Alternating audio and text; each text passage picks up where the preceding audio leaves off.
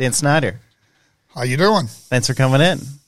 I usually enjoy. I always get some benefit out of speaking about my cause, my mission. So I watched your Netflix show, and I thought, this guy's relentless. Yeah, a lot of people say that. And, I will say this. You're fortunate when they do a video like that or a documentary like that. They didn't show some of my failures. Okay. So I did have some successes. And the other thing unique about that story, too, is most of everything I did was from the time my son was murdered, 99, to 2005 when Katrina hit. And then I had kind of like nothing for a couple of years. Okay. And then I got back at it. Okay. But in a more limited way. Okay. So most of that story was from 99 to 2000, almost 6, the end of 2005. And so, but yeah, a lot of people say relentless or determined. When I was thinking about naming the story at one time, and I suggested this to the documentary makers, my aunt said, what was the phrase she used? Not determined, but it's going to come to me, but it isn't coming right now. She gave me a name, and at first I didn't think it was it, but then it was. But they called it the Pharmacist, and I wasn't pleased with that at first, but it's been great. Okay. Yeah, well, it's easy to remember. That's the big benefit about a 2-word name for something, and it's unique. There's nothing else named the Pharmacist out there. Absolutely. And then, pharmacists have a certain degree of respect in most cases. And then, it's ironic because I'm kind of like either an accidental pharmacist, you might say. I mean, I chose the profession, but I really didn't enjoy it that much. Okay. It was a way to make a living. Okay. In fact, I even got out of it for a while and went to sales and insurance and investments. Okay. And then I went back to pharmacy because I got a little bit burnt out on sales. It was mainly commission sales. But it taught me a lot. In fact, that sales thing actually helped me solve my son's murder. Okay. I learned how to do something called cold calling. Okay, and I was able to use that eventually to find a witness to help solve my son's murder. If I remember correctly, you had met your son's murderer before, right? Oh, well, not before he murdered my son, but after. Yeah, well, like before he was, you knew he was his murderer. I don't know if you want to start from the beginning or I'll let you handle where you want to go, but at some point in time, he was named as a witness by the police to me. Okay. And supposedly he named somebody and they arrested that person and that person was in jail. So it couldn't have been that person. Okay. Yeah.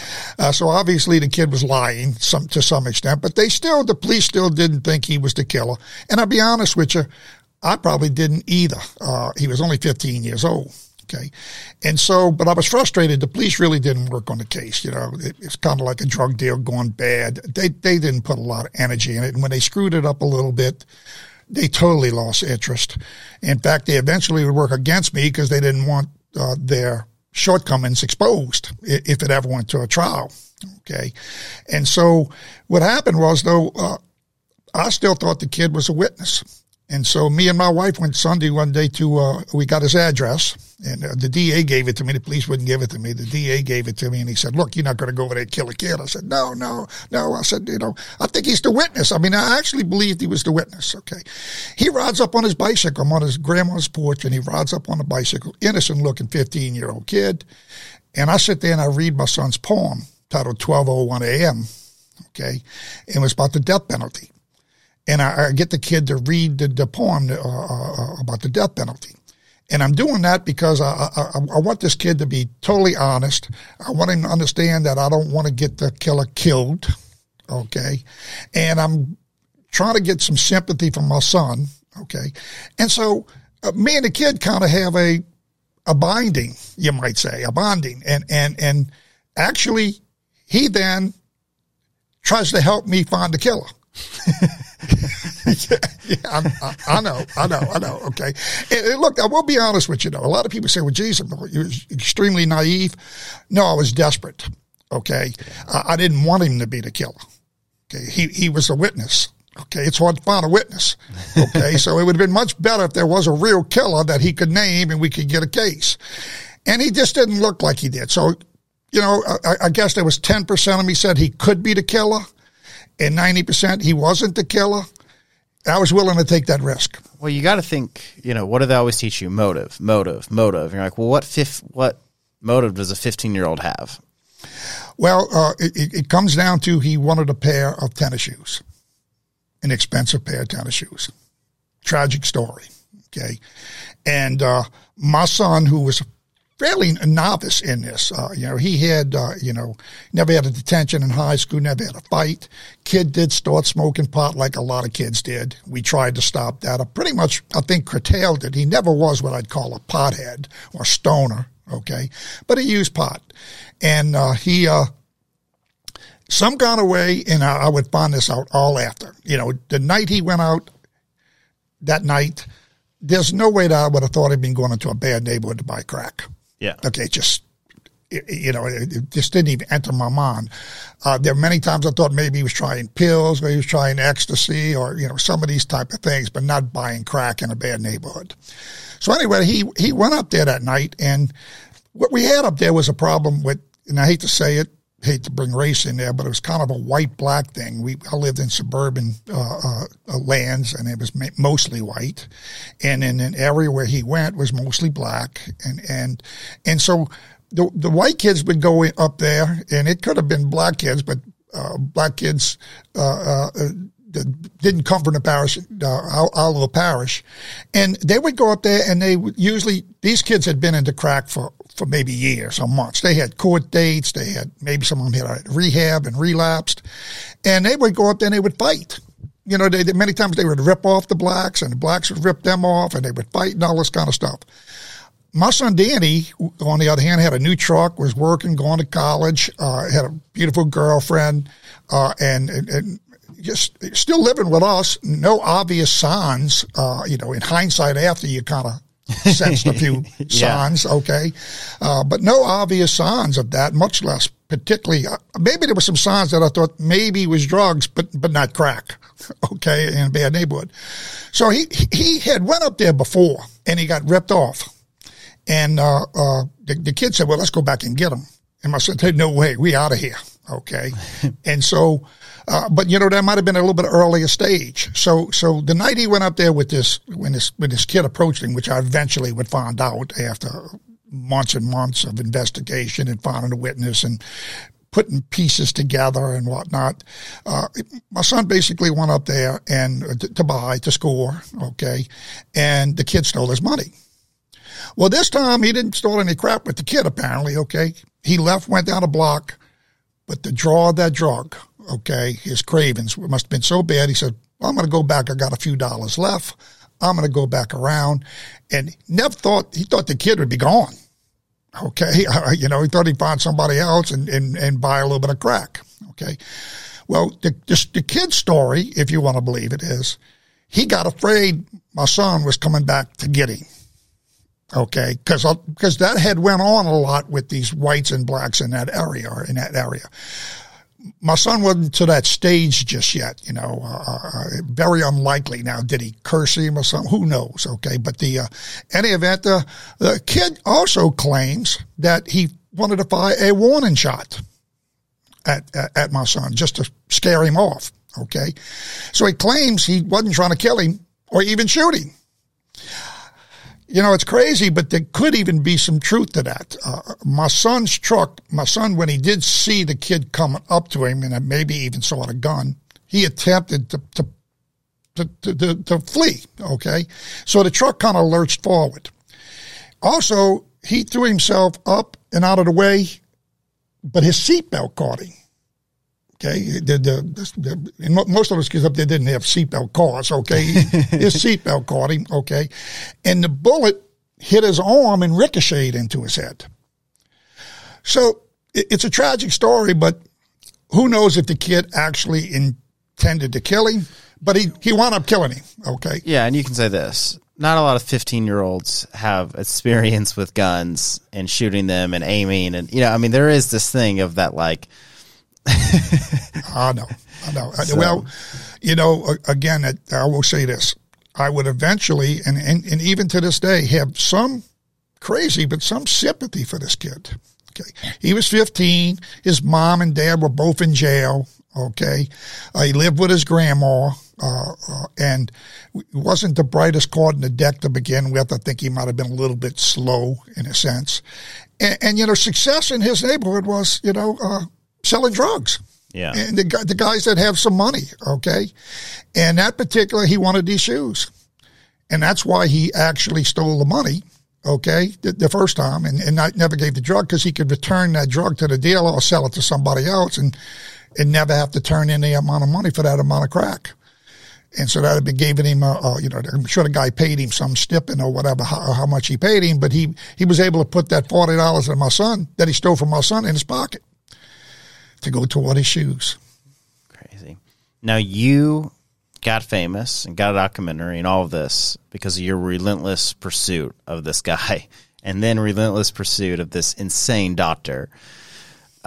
You recorded how many calls? Well, the question you didn't ask, and I'll kind of ask it of myself, okay, is why did you start recording? Okay, or when and why? Okay. I'm going to get there. I was not some genius, okay, to be honest with you. I was pretty naive, actually. After my son was shot and we buried him, I went and met with the police.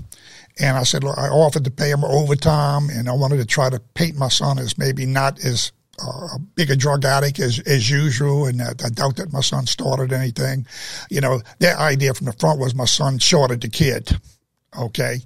And they kind of made my son a criminal just like his murderer, okay? Of course, they gave me lip service and said, yeah, but we're still going to work the case, okay?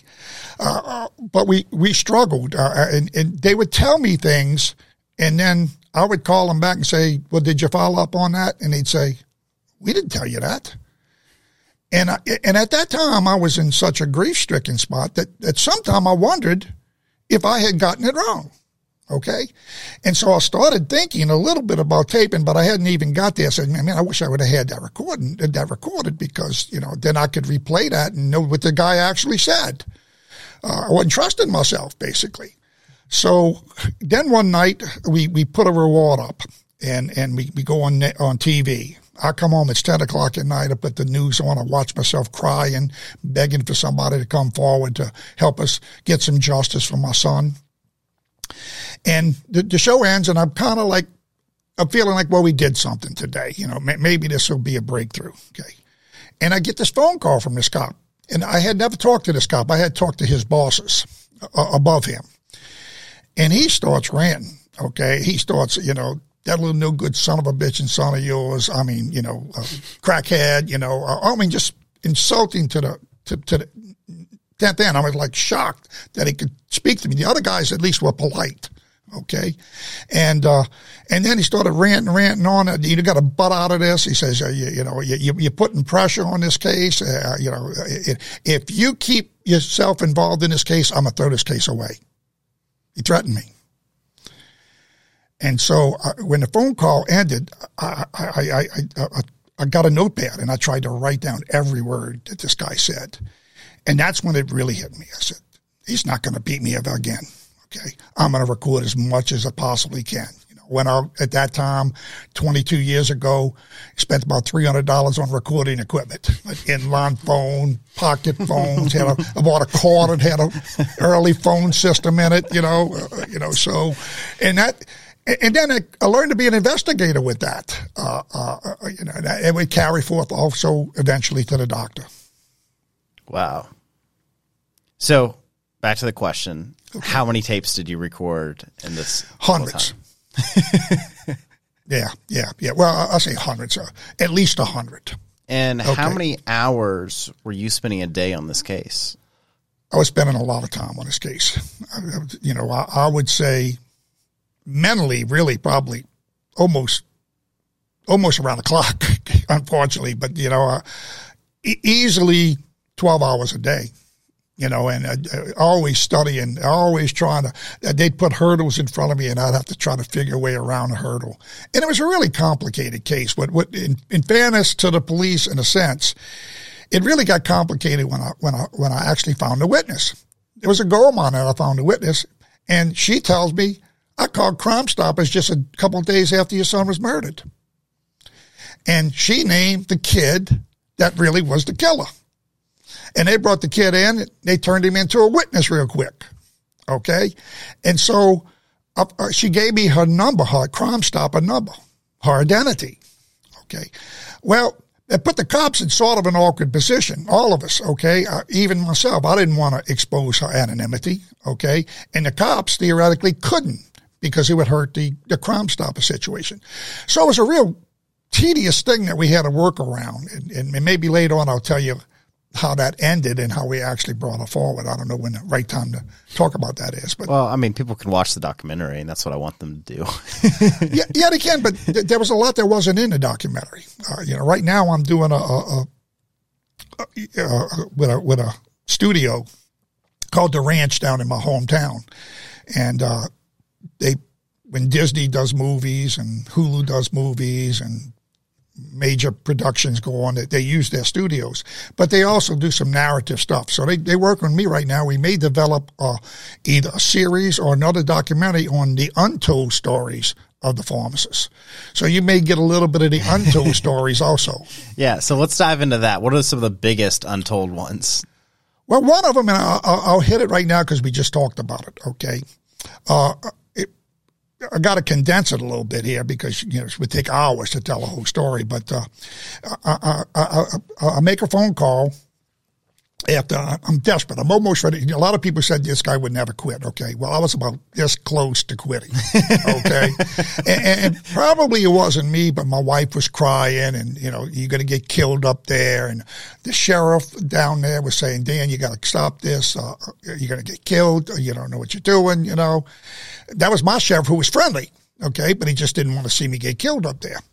And so I had a lot of pressure from friends and whatnot. Okay. And it really looked like after, so I was almost ready to quit. And I told my wife, I said, give me 30 more days. And this is like September. Okay. I said, give me 30 more days. And then if I can't have a breakthrough, I'll give it up. So believe it or not, it's really, really, it's almost a mystical story or a religious story or whatever. But I went to my son's grave on September 1st, which happened to be my mother's birthday. I'm born September 17th. My son was September 27th. So September is a big month for me. Okay. And I went there and I kneeled on these rocks and reached my hand up to touch his grave. He's in like a mausoleum type of thing. Okay. And I wailed and cried out for God to help give me the courage to quit. Because my attitude at that time was, I'm going to try to get this month worth of work, but the odds are against me. I mean, I started buying into all the people that said, you're just not going to be able to do this thing. She's never going to come forward. If she did, the case is never going to get resolved. You're never going to get any justice. You're spinning your wheels and you might get yourself killed. So I actually prayed, but at the end of the prayer, I did say, but God, if you can give me a breakthrough, okay, I'd appreciate it. Okay. I went home that very day, and I had already drawn a circle with a circumference, old-fashioned style, around the area where my son was killed. And I took out a Haynes Directory, which was back then a big, thick book. We didn't have computers to look up numbers. And called everybody on the block. And I called everybody within a circle that was maybe a quarter mile each way or something like that. Now, the odds even there were against me because there's a lot of people in that area didn't even have phones. And some of them had private phones, and some of them didn't answer and whatnot. Any event, and this is a true story, I got to the last call of the day. Unfortunately, I started on the outer perimeter, and I worked my way into real close. Well, this girl was only 2 blocks away. She was the last person I called, and my little spiel was, my son was killed in his red pickup truck about 9 months ago, and everybody thinks the case is solved because they had arrested someone. And I said, do you know anything about the case? And she says, I saw it all. I called Crime Stopper. My Crime Stopper number's this. I'm good friends with the killer's mother. I babysat the killer. Wow. And I was excited. And then I realized she still didn't really want to come forward. And she said, well, no, I called, but I don't want to come forward. I'm going to get killed. And she was right. probably would have. Yeah. All right. And so I had to work for another 9 months. At first, I was going out trying to find. Now I know that the witness is probably a killer, so I'm not dealing with him anymore. I dealt with him the first 9 months. I didn't deal with him the second 9 months. Okay. All right. But, I also wanted to verify her story. And in my investigation, I could never get a second witness. I was trying to get a second witness so she wouldn't have to come forward. Okay. I could never get a second witness to come forward. Same problem. I ran into a couple of witnesses that told me basically the same story she did. We had less of a chance of getting them to come. I started developing a relationship with this girl. She came to my house. She wanted to come to my house. She wanted to see my son's bedroom. She wanted to see my son's grave. I went with her to visit one of her graves of a relative that she had down there. And, my son's grave is a beautiful mausoleum and all that. And her grave was all covered with weeds. So I told her, I said, look, I'm going to get my weed eater. I'm going to come back and I'm going to clean this thing up for you. So I built a relationship with this young lady, okay? She got to know my wife and my daughter and my kids. And, and you can't expand on that in a docuseries. You touch on it, okay? But we really developed a relationship. But she still was reluctant to come forward, which brings me to the end of this thing. And this is truly wasn't clearly told in the story. In the end, we've been begging and pleading, my wife, my daughter, my son's former girlfriend, and doing everything we can do to get her to come forward. I even eventually get her to come forward to the cops, and then the cops kind of ran her off. Okay, they kind of double-crossed me. Okay, they said that she said she'd come in, but she wanted to wait to have them arrested. Okay, until after the holidays or something, And I knew I had her ready to do this, so I called them up and I said, look, she wants to come in, but she doesn't want you to make the arrest for another 2 weeks. Well, one of what I call the good cops said, yeah, that's okay. And I was surprised. I really thought that they wouldn't do that. Okay, but he said, okay.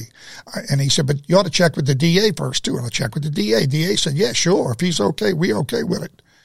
And then I had her call to make an appointment, and he flipped. He wound up saying, okay, and I got this on tape and whatnot, okay.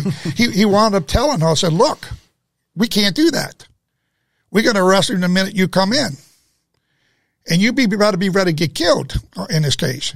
How tough are you? And in fairness now, at the time, I did not understand that. But after listening to the tapes, believe it or not, I re-listened to those tapes 20 years later when they were doing a docuseries. And I could tell his reason. I didn't know it at the time, okay? I thought it was a real double cross, or the bosses above him were dirty. He was a pretty decent guy, okay? But the bottom line was he actually also believed that his people below him had screwed the case up so much that there was no way that we were going to win the case. So he thought, well, I got to tell this girl, I got to warn her that this is kind of futile. And he actually did that. And I almost lost her. I had her this close and I almost lost her, and so again, I didn't give up. And she had asked me, she said, well, Mr. Danny, she said, would you have done this for me? And I said, well, if I lived in my neighborhood and it happened, I would. If I lived in your neighborhood, probably not. But I need you to come forward.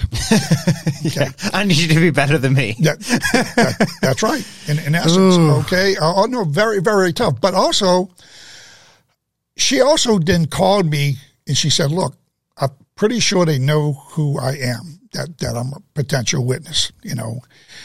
Those things get around. I had driven up there a couple of times and picked her up and all. We tried to disguise it as best we could. She'd walk a block away and whatnot. But I'm pretty sure it got around that she was.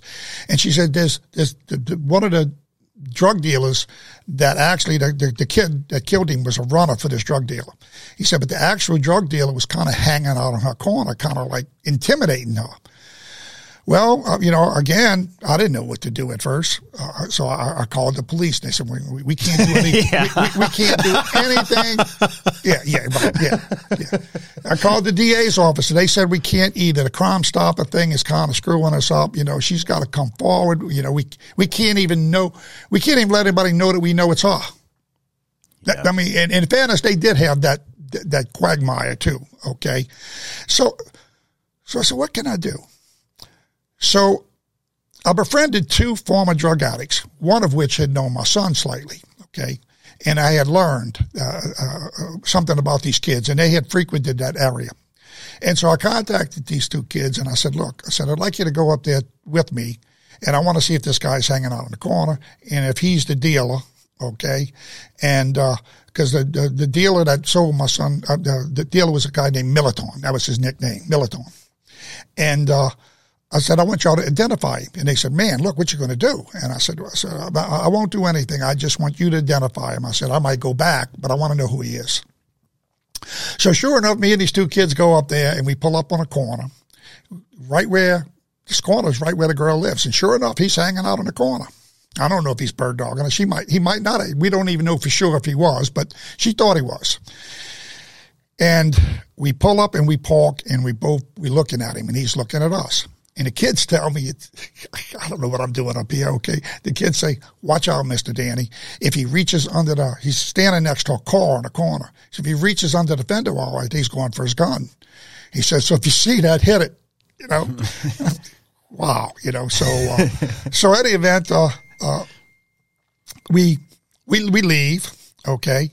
And I go around the corner because the kids don't want to approach him, and I had promised them that. So we go around the corner, 1 block away, and that's where my son was shot and killed, just 1 block away, which is only a block away from where the girl lives, okay, the other corner. And I happened to look the side street before I take off straight, and there's 2 cops on bicycles, okay? And so I make the turn, hidden from him, and stop and get out, and I go approach these 2 cops on bikes. And they, when I walk up, they say, what the hell are you doing up here? And I said, well, my son was killed on the corner here about 9 months ago, okay? Or no, at this time, no, now it's about 16 months after he's killed. And there's a bird dog in the witness. And so there's a white cop and a black cop, and I don't mean this to be racial, but this is just the way it was, okay? The black cop says, well, what the hell are you doing? You ought to call the cops. I did call the cops. Okay. And the white cop says, well, you know what? I think I'd be doing what you did if it was my kid. Okay. And so he says, and you know what?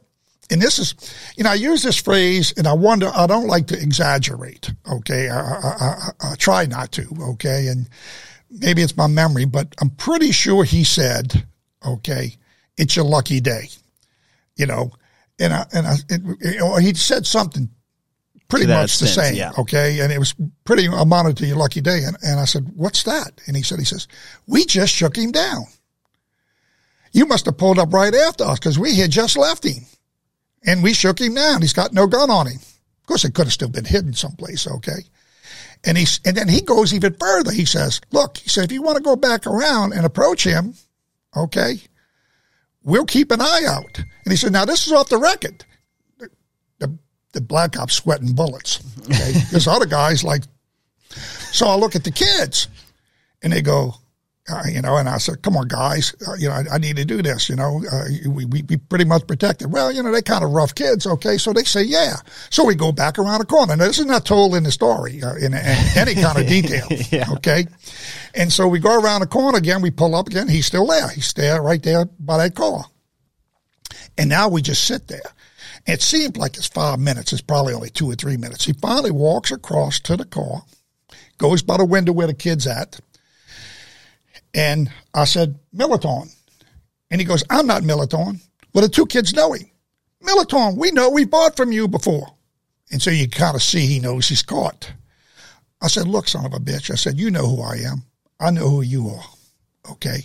I'm fighting to get my son's killer. You better get your ass off of this witness right now. Okay? I said, I'll come up here with a tank or whatever I got to do, a machine gun. I said, I'll shoot the whole damn place up, okay? And I said, more than that, I said, I got money. I said, I'll run a 4-page ad in the newspaper, okay? And I'll outline all of your runners, and I'll put your frickin' ass out of business. Well, sure enough, we leave. Okay? It's the most gangster thing ever. Okay. Yeah. So we leave, and I called Shane back, the witness. I call her back, and she says, he's not on my corner anymore. Okay? And when she found out that was my way of showing her I was willing to put my life on the line. Yeah. Okay. And so then it even triggered the police now to finally come up with an innovative way because they knew somebody was going to get killed. Okay. I was at a boiling point. I was almost even ready to expose her. Okay. Which would have probably destroyed everything. But, it was like I was just so frustrated. It just had to end. Okay. And so, the cops found out that I go up there and threaten the drug dealer. And they go, Jesus Christ, you're going to get killed. He says, we got to do something. So they formulate this plan. They go to the same corner, right where she lives, and they go to the houses around her, but not to her house. Okay. And they standing around, they're hanging around there a little bit, talking in the street. And sure enough, luckily again, happenstance, I guess, she's home and she notices them, which they wanted to be noticed. Okay. She walks out and she says, Mr. Danny sent you here? And they said, who's Mr. Danny? And she said, well, I'm the witness. I saw it all. And they said, really? Okay. Well, will you come in? And she came in. And the case was immediately going to at least a trial. That's how it ended. I mean, that's the end of the investigation. Okay. And you spent 20 months on that? Well, all the way to his sentencing. My son was killed April of 99. He was sentenced in November of 2000. So, year and a half, I guess, something like that. Was there any peace when he was sentenced, or was it just kind of dead feeling? Well, yeah, in a sense there was. Okay, obviously, it all of a sudden hit you like, we won. Okay, but I wasn't satisfied with the deal that we had to take, okay, or that we took. And I'll tell you a story about that too. But I wasn't satisfied with that. But at least for my efforts, something had gotten done. I got some measure of justice, okay, and I proved the damn cops wrong, and I proved the DA wrong. They had told me I was wasting my time. They had told me I was crazy. They had told me you're going to get yourself killed. Okay. There's no way you're going to solve the case. Okay. And I was able to shove it up their ass. Okay. And so, it was also a battle between me and the cops, in a sense. Okay. To find my son's killer. But back to the sentence too now. We didn't want the death penalty. My son had written this poem called 12:01 a.m. By the way, he's declared dead at 12:08, which means he died before that. Now, we're not sure. I'm not sure it wasn't exactly, but it was around the time that he titled his poem. Okay. And I can't recite usually the entire poem. I wish I'd have brought a copy of it. I'd have read it to you, but I can cite some of it just to give you an idea. It starts off, wrong turn. It's like a mystery story. Life burns. As Stephen King writes down his words of glory, critics rave. The parents of the victims are going to pay a high price to watch his pain, something like that, okay? And toward the end of it, he goes, a flip of the switch in the dark of the night, a life taken for spite. New killers are born.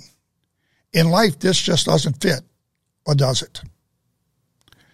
And that's not every word of the poem, but you get the flow because it kind of defined the story. It even talked about a movie, a blockbuster hit, Stephen King telling this story. And I'm sure, it was probably coincidental, prophetic, okay, but it was prophetic, okay. Gosh, and gives you chills though, doesn't it? Yes, it does give you. So you wrote this poem about a story similar to his. Yeah, and defended the killer. Right before he died. No, he wrote it about 4 years before he died. He wrote it when he was 17 or 18. He died when he was 22. That's right. Yeah. Unbelievable. Unbelievable. That's the poem I read to the kid to show him that, thinking that if he thought I wasn't going to kill a killer, he might really help me find the killer. Okay, well, I'm talking to the killer. Now, if it wasn't for that poem, would you have pushed for the death penalty? Probably. I initially was for the death penalty. Okay. And me and my son even debated it. I remember, in hindsight, I remember discussing it with him, and I was for the death penalty. And I really pissed him off. I said, Danny, I said, I agree with you, son. We probably shouldn't have the death penalty. I said, because they're not doing it the right way. He goes, what you mean? I said, they're not killing them fast enough. I said, dude, it really has almost no merit. If you wait 10 years to kill somebody, the people in the neighborhood didn't see the consequences of that. Okay. And I believe that. And so I would have been maybe against the death penalty only because it wasn't done right. Okay. But he got mad. He said, no, Dad, it's just the wrong thing. And don't get me wrong, this kid wasn't 100% religious. He was even kind of almost agnostic a little bit. A doubter in a sense, even though he did write about God some. So I think he was a little closer to God, but he was a typical kid trying to figure out things and whatnot. And so, I even asked him, I said, if your mother or your sister got killed, would you want him the death sentence? And they said, no. So we took that off the thing real quick, but we were initially, when we made the deal, we were going to get like 30 years. This would have brought the kid, now he's about 17 or 18. By the time we actually get him arrested, at least he's like 47. Okay. And it's a severe penalty, but he'll come out and he's mature and maybe he won't hurt anybody. Okay. And so, but when we really got down in the courtroom, the kid didn't want to go to jail for 30 years for sure. Okay. But he also didn't want to go to jail for life. Okay. So they whittled it down to 15 years, and I almost wasn't going to take it. In fact, we called the whole thing off. They were getting ready to bring the jury in and all this. They called the whole thing off. I said I had to sleep on it. The judge said, I want you to sleep on this, Mr. Schneider, before you make this decision. Well, I talked to the DA. He says, look, I think we got about a 50-50 chance. Okay. At the time, I believed him. Okay. Now I don't even think we had a 50-50 chance, but we might have had some chance. So I went home and I started trying to rationalize. Okay. And he did say one thing to me. He says, but can you stand him walking out of this courtroom free and innocent, found innocent? And those words stuck with me. So I went home that night and I prayed and I talked to my wife and I studied and I said, you know what? I'm going to give him the 15 years. Okay. And if I want to kill him, I'll kill him when he gets out of jail. And I don't think I really would have, because I also, another scene in this thing, okay, I also had another chance to kill him. Okay. When the witness told me all this and I was going around looking for second witnesses, I was still also trying to verify her story. Okay. I really didn't want to arrest the wrong guy. Okay. And I wanted to do it, so to speak, right. I had made this bargain with God. God, if you help me get my son's killer off the street and nobody gets hurt, I'll go on a mission for you. Well, my mission now is the advocacy I do, and really going after that doctor, although I never had that in mind. I had more education and prevention and talking in schools and talking with parents. Okay. The doctors are kind of another story how that came about. But so in any event, there was a stage where I had it narrowed down to two. Okay. The first guy that they arrested, that the kid named, and the kid. And I was pretty sure it was the kid because I kind of was now believing the witness, but I wanted to make double sure. So there happened to be a neighbor that lived a couple houses away from me. I live in an upper middle class house with 3,500 square feet, 2-story, all nice homes, kind of like this neighborhood. Okay. And neighbor walks down the street. He sees me cutting the grass. He says, Danny, he says, you know, look, man, I admire what you're doing. He says, but you're going to get killed up there. And he said, look, he says, I know. He says, you know, I live a couple of houses from you. I knew him vaguely. We knew each other, but not real well. He says, you don't know my past. I had serious drug issues when I was younger. He says, I used to hang out up there. Okay. I lived up there for a little while. I used to fight. I got shot at. I shot at people. Okay. And, you know, I was all strung out, And he said, you're going to get killed. And he says, I'll tell you what, I'll go with you. He said, are you carrying a gun? I said, no, I don't carry a gun. Okay. I'm not a gun person. I didn't know how to use them. And I didn't want to accidentally kill somebody. And I got God on my side, I think, and that's kind of breaking God's rule, so I don't know, maybe it was stupid or whatnot, but that's what I did. He says, well, look, I'll go up there and I'll ride shotgun. So he literally went up there a couple of times. I interviewed people. Okay. And he would sit in the car and watch and cover my ass, okay? Now, most of the time I was up there by myself. Of course, I would go in and out real quick. I wouldn't stay long. Figured that don't give them time to find out that I'm there, okay? I took some precautions. I'd go up there with different cars. You know, there was a lot of intricate things I did to semi-protect myself. Well, he goes up there and he kind of gets tired of it. And he says, look, he says, I don't know. I think we're spinning our wheels. He says, let me tell you, if you got to narrow down those 2 kids, I got a retired drug dealer. How do you retire as a drug dealer? He says, well, he's an old man. He said he used to be the kingpin. He ain't the kingpin now. He says, I don't even know if he's doing anything. He says, but he still has a lot of contacts. I'm going to bring you to him, and you give him that story, and I think he can get you an answer. So I sit down on the porch with this old black man, okay? And he says, okay, he says, give me the information. And I write down the information, and I give it to him. He says, okay, do you want me to have him killed? That's the test that I had. $500. I could have had him killed.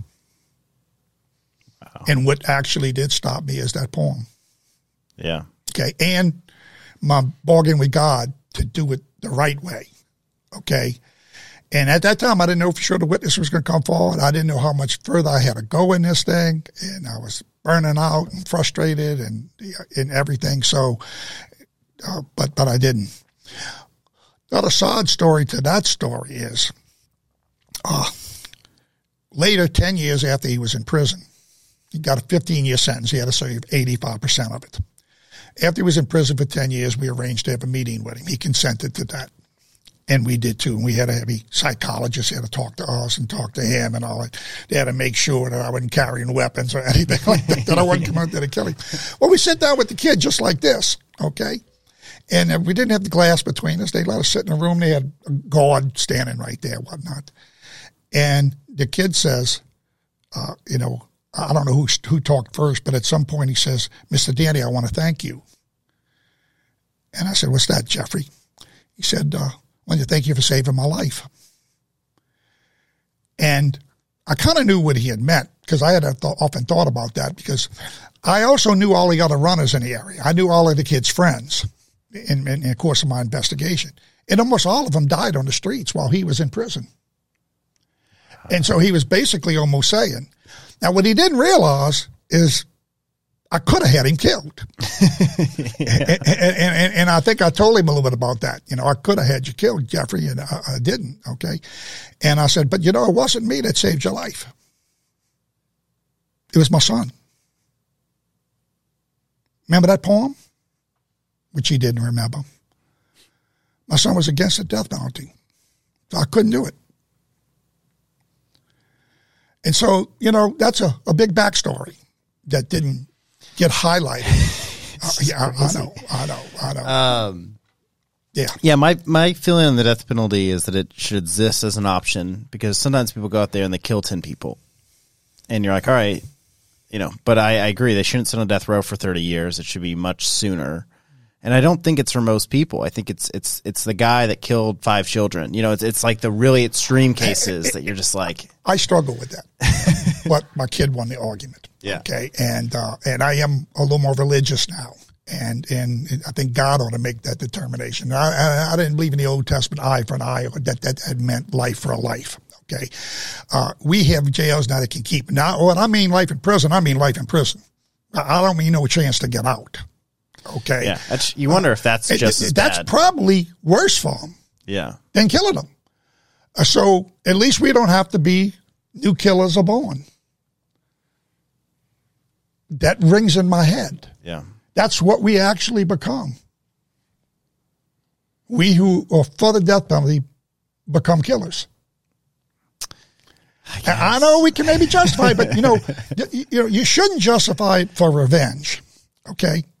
At least the Christian. Yeah, okay. Of course. I mean, I look at it just from a justice standpoint. Only as a deterrent. And it would be a deterrent if they killed him in 2 years. It might. Yeah. You kill him 30 years later, it's not a deterrent. Absolutely zero deterrence out of that. Okay? Yeah, and I don't know. In fact, they become famous. Yeah. With the trials and all. They write books. They have girlfriends. That's another debate for another day. I understand both sides. I've been on both sides. I mean, it's interesting. I mean, I've been challenged with this one, so I'm super against abortion. And I think as a Christian, you have to be. Like, I don't think there's any gray area for you. If you're not Christian, I don't, do rules even apply? Like, do God's laws matter if you don't believe in God? I mean, there's a lot to go there. I agree. And so, super against abortion, but not against the death penalty. And so, I've been challenged on that before. And well, I'm not particularly challenging you. I stated my case. Yeah. And my son stated his case, and I guess I'm biased. Okay, all right, but it saved the kid's life. Yeah. And my son would not have wrote that poem. I do believe I'd have been crazy enough to have him killed. I think so.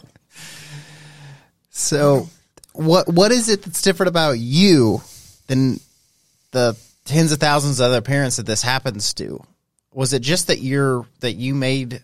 I'm not by saying any means you're rich or anything, but you had a good enough income that you could take away from your job to make this your full-time job. And some people don't have that privilege, or that your wife was supportive enough of you, or gave you enough of a She had a full-time job. I did still work part-time, but I went from maybe 40 hours a week to 20 hours a week.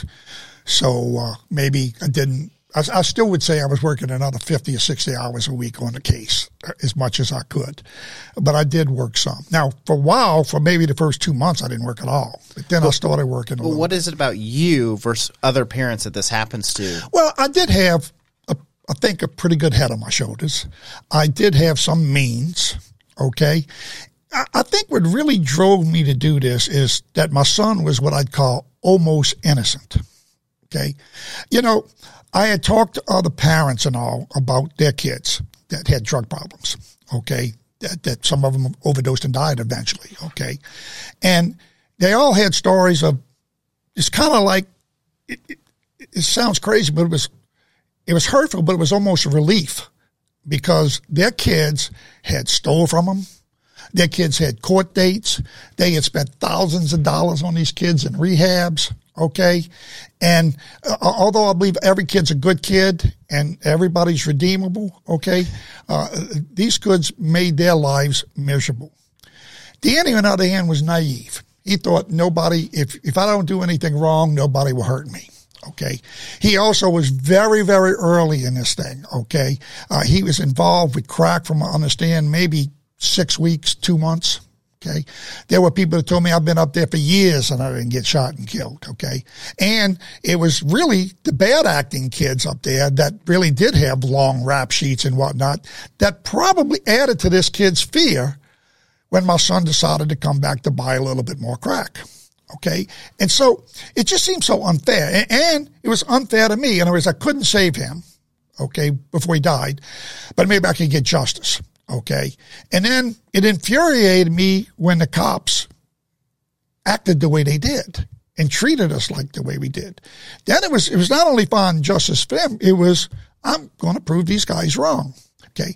Now, I will say this, I had maybe had some of the underpinnings of determination, you might say. I had built my own house, not everybody, the 3,500 square foot house, subcontracted it mainly, but also did a lot of work on it, drew plans and whatnot. A lot of people don't do that type of thing.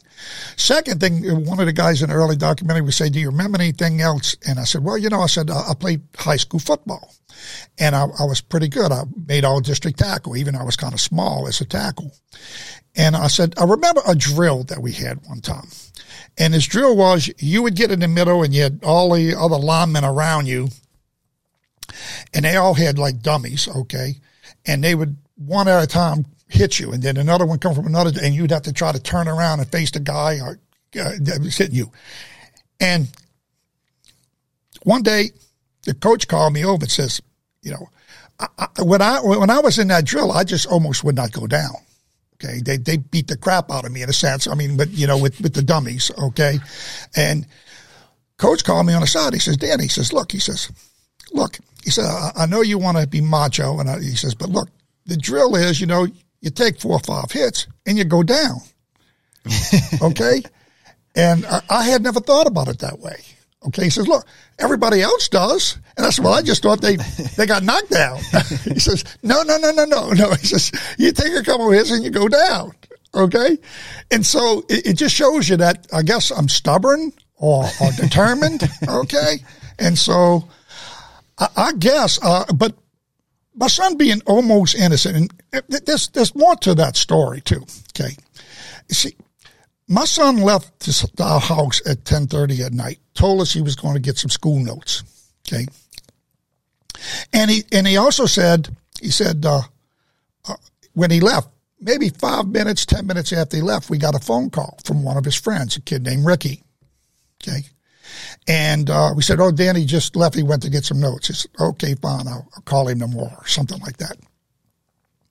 Later after his death, and I got all of the kids together, okay, and tried to find out when this started, how it started, what did they know, the whole 9 yards. And believe it or not, I got a lot of deathbed confessions pretty much. I did.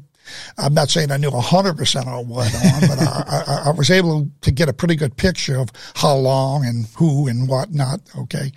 But I come to find out that Danny, about a couple of weeks before, had talked to his friend Ricky and another guy named Bernie. He talked to them both. He said, look, man, he says, this is different. He said, I'm craving this drug now, and I don't even want to go up there, okay. But I just can't resist. And so he was asking for help from them in a sense. And they both said, well, look, man, call us up. We'll come over. We'll get a beer. We'll go shoot pool, do something like that, maybe even smoke pot for all I know. Okay. And so they all agreed to that. Well, Danny called Bernie and Ricky that day. And Ricky was the guy that called him 5 minutes after he left. Wow. So another part of the story. Now, while we at it now, too, I will say this. I say I never had no signs, but actually a couple of weeks before my son's death, in hindsight, and even then I suspected something was going on, okay. He locked his keys in his car, I think twice, forgetful, but he hadn't done that before, okay. I don't know that I saw anything in his mannerisms, but I did see, I caught him in a lie. Now, I catch him home one day sleeping. He's supposed to be in school. Okay. And I said, Danny, you didn't have, and he didn't work the night before. Okay. I said, you didn't have work? And he says, no, they gave me the night off. Well, a little while later, his boss from Pizza Hut, delivering pizzas, calls up and says, is Danny okay? And I said, no, why? She says, well, he didn't show up last night. So I caught him in a lie. So I went to him and I said, Danny, something going on. And I said, are you using drugs? I told him about the lie and I told him about what was going on. He says, are you using drugs? He says, no, Dad. I said, I can have you tested, which I had him tested before and he passed the test. Okay. But he says, no, Dad, but he says, I'm depressed. And recently I had a friend of my aunt's committed suicide. Okay. And I immediately thought, son, are you suicidal? Okay. And he said, no, Dad. And this was a gift he gave us. He said, no, Dad, I got good parents. Okay. I got a nice truck. I got a great girlfriend. He said, I'm just frustrated with myself. I'm not doing as well in school as I would like to be. I don't know exactly what I want to do in life. Okay. And so I had it's sad now, okay, but I had a heart-to-heart talk with him a little bit about that because I knew he had been asking me how much does a pharmacist make and how much does this person make, and I knew like most kids they like to do what their dad did or better, okay, and sometimes that's pressure on kids. So I even told him, I said, look, son, I said, Mom and Dad, we don't, you do the best you can, okay, but if you're a beer truck driver or you're a mailman, we're happy as long as you live a good life and do the right thing. Okay.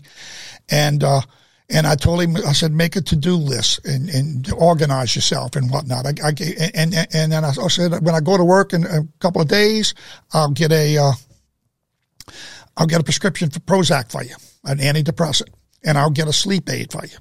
Okay. In the meantime, I said, I'd like you to take a Benadryl and a beer. That'll probably help you go to sleep. He said, great, Dad. Well, just a couple of days later now, and this is now even closer to his death, because that was only maybe a week before his death, okay? He comes to me and says, Dad, I really liked that meeting the other day that we had. he said, I decided I'm gonna, like you said, I'm gonna shoot to be a draftsman. Maybe later I'll go to be an architect, because he wanted to be an architect. Okay. And he said, and I'm going to make the to-do list. And he says, and I want to, and so he says, and I also want to tell you something. He says, I write poetry. And I knew he had written some poetry and short stories and stuff like that. And I said, but I'd like to do that. He said, I probably can't make a living at it, but I'd like to do that. And I said, that's great. He says, and I'd like to do one other thing. And I said, what's that? He says, I'd like to discourage kids from doing drugs. And at the time, that actually disarmed me even more. I believed even more that he wasn't doing drugs. I basically said, this kid finally gets it. And so we had this real warm interaction right before he died, which is also a gift. Okay. And he said good things about us and whatnot. And here's this kid wanting to do the right thing. He's calling his friends. He's trying to get help. Okay. And I found all this out. And all that added up to is this just shouldn't have happened to him. This shouldn't have happened to us. Okay. Yeah. And so I think that added to the fire that I had, that, I had to undo as much of this as I can. And then I got to try to save other kids. Yeah. It was all those things. It was where he was shot and how it ricocheted. I mean, it's just all these things that I'm sure just piled. It did. Everything went wrong for that kid that night. Threw himself forward, seatbelt catch. He throws his arm up, it ricochets into us. It's just, the kid thinks he's coming back to beat him up. And my son's, in the past, that's happened. He just drove off. Okay. He's got a few dollars left. He's going back to buy, And that added to my fury. Then the cops treated him like a piece of shit. Yeah. Okay. And in fact, you know what they do? This is another part of the story, okay? And this may or may not be told in the story, okay? They go to, I tell him where he works at. I tell him some kids to talk to. I try to help him with the investigation, okay? They go to his work. I get a call from his pizza manager. She says, Mr. Dan, the police were just here. I said, yeah, no, I sent them. Okay. She says, yeah, but he says, something's wrong. They asked me one question. I said, what's that? He says, how much was he stealing? And she said, I said, Ann? And she said, he's my best employee. He was never short a nickel. And that's what he told the cops. So I call the cops up and they go, well, he's probably stealing from you. Mm-hmm. And so it was like a punch in the gut. And I thought to myself, I own some apartments. He would help me cut the grass and fix the toilets and all this. I own 4 fourplexes, 16 apartments. He was my maintenance man. Okay. If you ever want to sell those, let me know. I've been buying multifamily. I have already sold them. Okay. But way back then I had them. Okay. And so any event, we did what most landlords do. We took a little cash on the side. Okay. Then, off the record, I'm aware. Yeah. And so any event, we had a couple $1,000 always in the house, cash, and we used that for like spend money. The kids knew where it was at. And in fact, there was a tablet there. Okay. And they were authorized to use it. Okay. Although they had to write what it was. And obviously if they'd have taken $500 out or something like that, I'd have had a shit fit. Okay. But so I said, my God, maybe he was. So I went and counted the money. Not a penny short. And I said, these son of a bitches, they supposed to be looking for his killer. They trying to find out what kind of criminal he is. Yeah. This kid was killing himself trying to save himself. Okay? How did you not have a heart attack? I mean, you're so intense. You work so hard at this. It's because you have health issues. I guess I'm okay. I don't know. I got a little bit of high blood pressure. I'm overweight. Okay. I take blood pressure medicine. It's controlled. I take cholesterol medicine to make sure my heart prophylactically. I don't know. I guess in that sense, I've been blessed. All right. So that's stage one of this. That's most of. That's not the entire first story, but it's most of it. Yeah. And then here's this. The second part's what got me, because it was like, it's such clear corruption. It's like, how is this a thing? So I'll intro into the second part and you can fill in the gaps and we can go deep into, of course. So you go back to being a pharmacist full time and, you start to see a rise in what? What drug are you writing prescriptions for? I start seeing a rise in OxyContin prescriptions. All opioids, but particularly OxyContin, and they mainly from one doctor. But let me clarify something right now, too. Though. Remember, I made a bargain with God. The bargain with God now, I have to go on this mission. Okay? So we come home from the sentencing, the day he sentenced, and we come home, and my answer phone is beeping. And I pick it up, and it's his high school teacher. I call him back. He says, call me back. I called him back. He says, Dan, he says, I don't know if you're ready for this. I don't know where your son's case is at. I don't know if it's been resolved or not. He said, but we have a Red Ribbon Week, okay? And we'd like to see if you're up to it, maybe you can come talk at school. Well, what was my bargain with God? Yeah, it's activism. Now, this happens the day I come back. Now, my wife is saying, we got to take a break. Like, you start doing that later. You start doing that later. But it was almost like an omen, okay?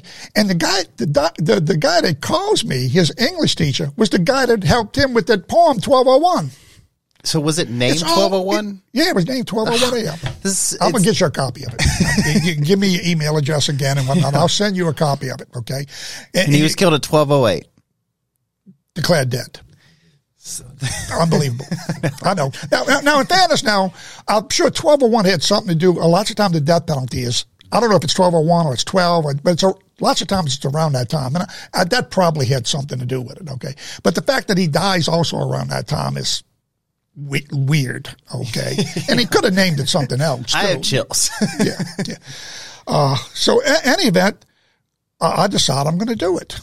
Okay. And I will say this. I wonder sometime if I would have put it off, whether I would have went through with that deal. Okay. Now, I probably would have, but I jumped right into it.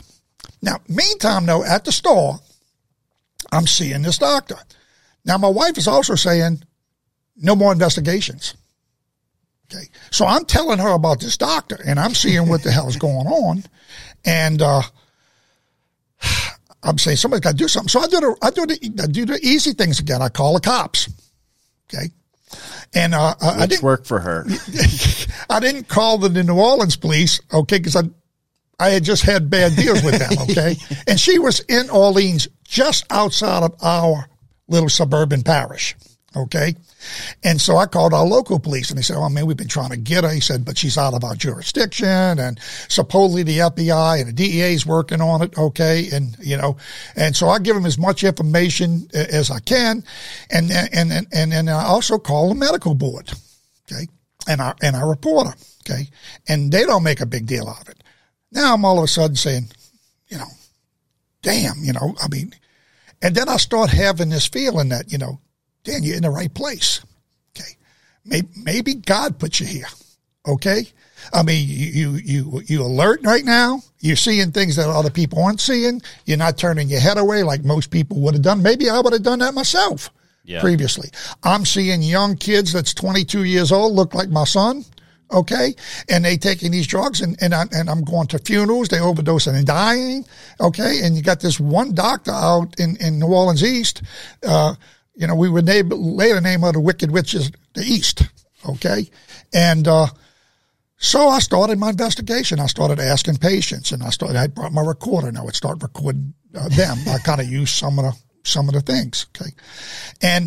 But even before that now, another funny part of the backstory is the wife still wanted me to take a break. Now I'm already starting to talk in schools, but I'm not sure I want to do this investigation, how deep I want to get. Okay.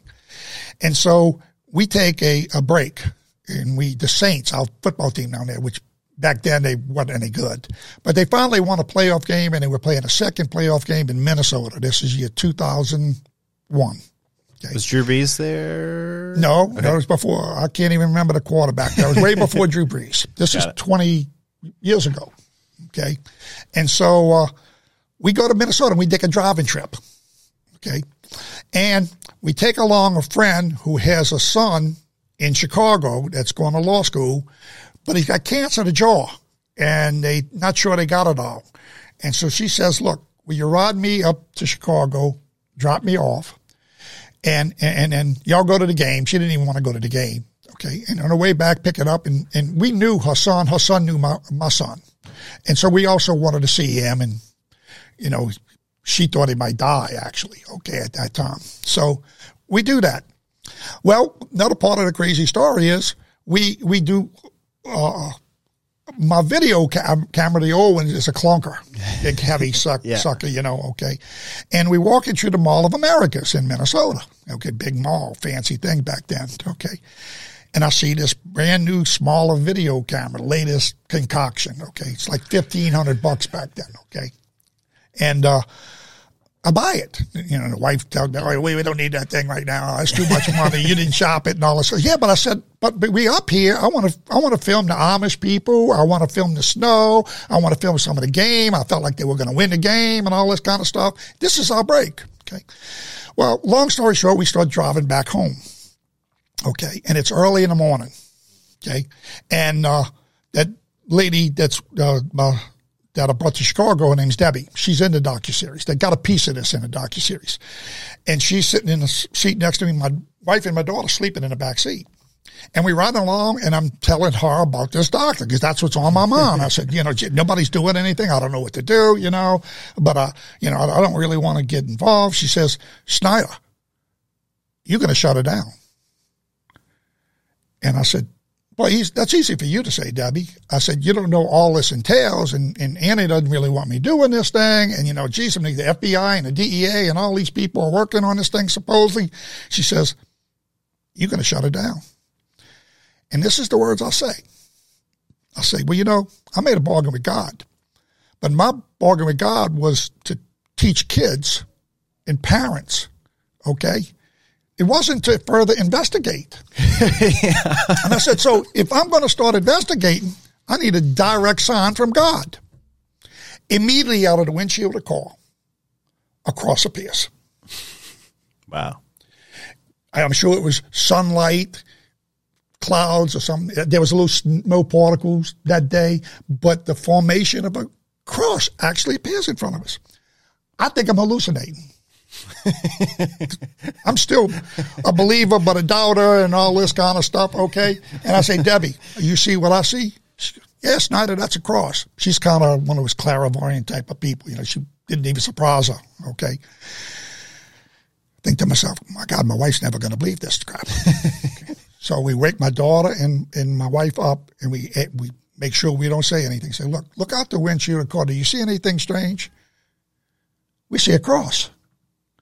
So we actually had, I do think it's a miracle now because I've never, there's a lot of things that you can call miracles. In the whole story of this thing, there's a lot of like mini miracles, I call it. Yeah. But this one is, the minute I asked for it, I got the answer. Yeah. Okay. And then other people witnessed it with me. It's not my imagination. Okay. We go home that very night. We arrive home at about 2 o'clock in the morning or 1 o'clock in the morning. We put my daughter to bed. I've been told that this doctor's open at 2 o'clock in the morning. I think they're exaggerating. I know she's bad, but I think the people hyperbole. Okay. And that there's hundreds of people at 2 o'clock in the morning. So, well, how can that be? I mean, the cops and the DA can't do nothing about this if that's true. So I told my wife, I said, look, honey, I said, I got this new camera. I'm going to go out there and I'm going to take a look and see. Go try this camera out. You know, so got to try the camera out. Exactly. Okay. And she says, I'm going with you. And she was dead against it, but she saw that cross.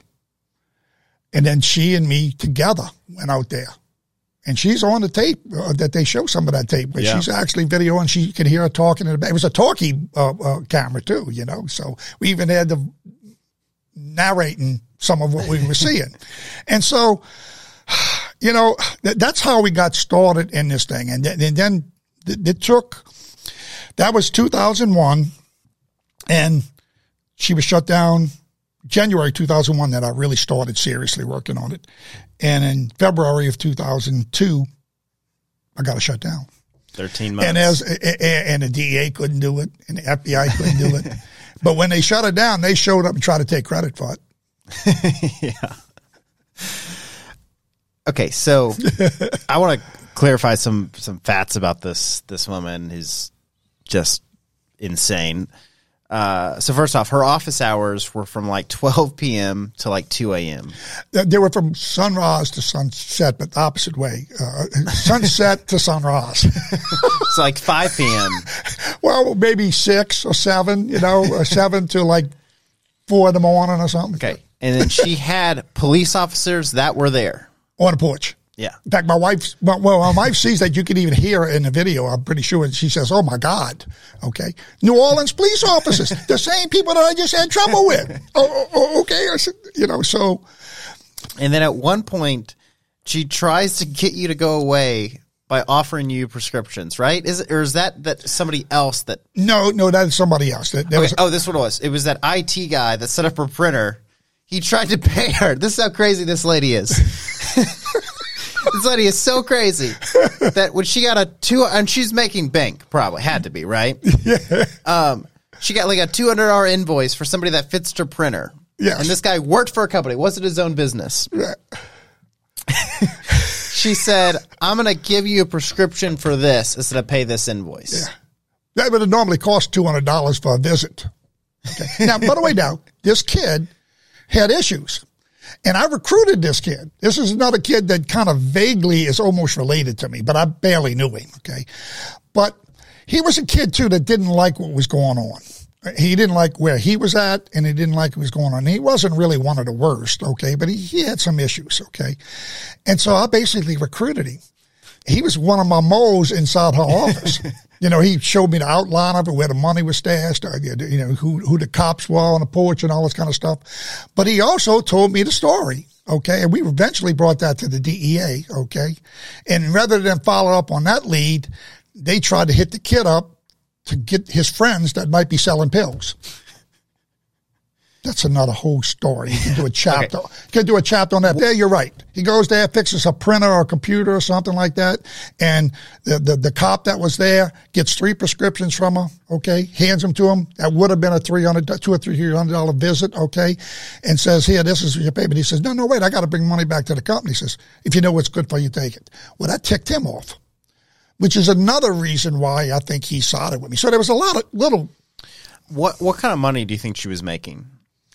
Well, I actually estimated at one time, they talk about that a little bit in documentaries. And I really think, I guess they got to use conservative numbers, okay? And I could be wrong, but I calculated one time that I thought she could have possibly been bringing in as much as $20 million a year. Now, maybe that's impossible, but, they said she saw some of the records are like 100 patients a day. Something. I've seen way more patients than that, okay? And if it was 200 patients a day and she was averaging 200 and it was 5 days a week and she did this for like 2 years, okay? There might have been 20 million in 2 years, okay? But I don't know if it was 20 million. It was a ton of money. And what was she doing with it? That's a good question. That's another little side story in this thing. And this is how I actually. She didn't end up crazy rich, right? Like she was penniless at the end. Yeah. This is how you, if you're listening to this, you don't believe in God.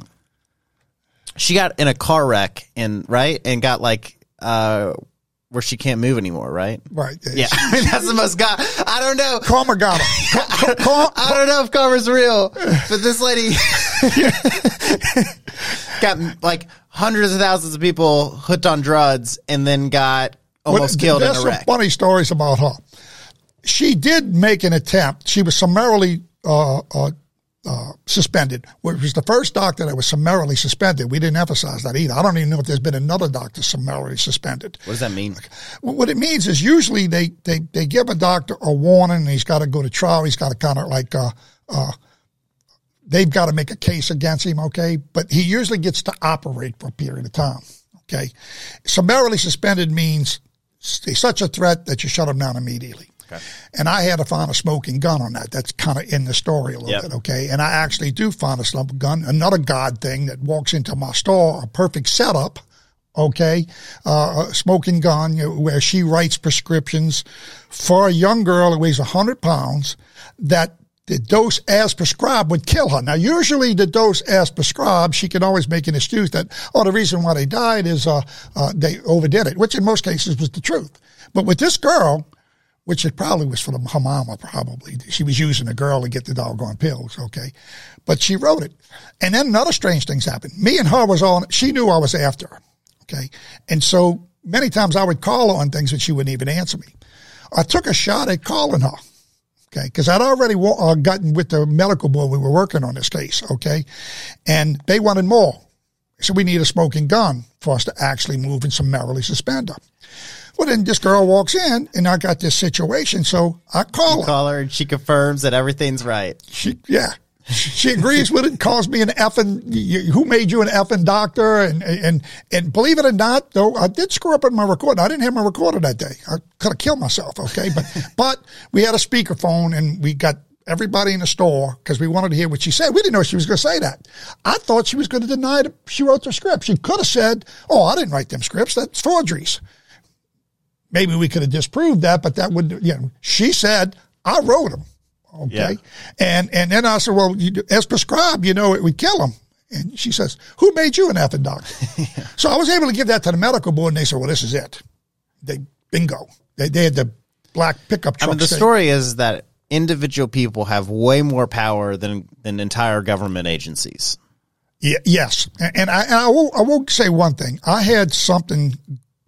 Once I was able to motivate the medical board, they could shut it down based upon a preponderance of evidence. The police, they have restrictions and things they can do and they can't do. Now, I don't give them all those excuses, okay? They had plenty of time. She was so out of the box. I actually do believe there's a chance that the FBI, one of the agents at the FBI was in cahoots with her. Maybe being paid off. You say, where did the money go? Okay. And I know she was involved with somebody else. In the course of my investigation, I uncovered a few things. And back to what you just said, okay? Where did the money go? Because I reported it at IRS too earlier. That was one of my first things I did. I figured this woman, let's get her on. If we can't get her, like Al Capone, we get him on. You're scarier than any cop. I would hate you coming at me. I was committed, man. God had spoken to me. I was fighting for these kids. You're like, I'm running the numbers. She's not paying taxes on this. Well, I had another mole. Okay, another guy named Mike, and he was another mole. I had befriended him. And he was another guy that was one of our patients, okay, but he wasn't selling drugs. He wasn't really abusing it too bad. He was a drugstore addict. He was hooked on the drugs, okay? And lots of times I would give him a little break, like maybe I wouldn't give him a bad time, okay? So I befriended him, and he comes to me one day and he says, Dan, he gave me a lot of information, but he comes in one day and says, Dan, something really strange happened. He says, I went to get a passport, and there's this big building in New Orleans where you had to go to get your passport back then. And when I was in there, one of her cops, her bodyguard cop, okay, was in there, and he was getting a passport, and I asked him where he was going, and he's going like some Cayman Islands.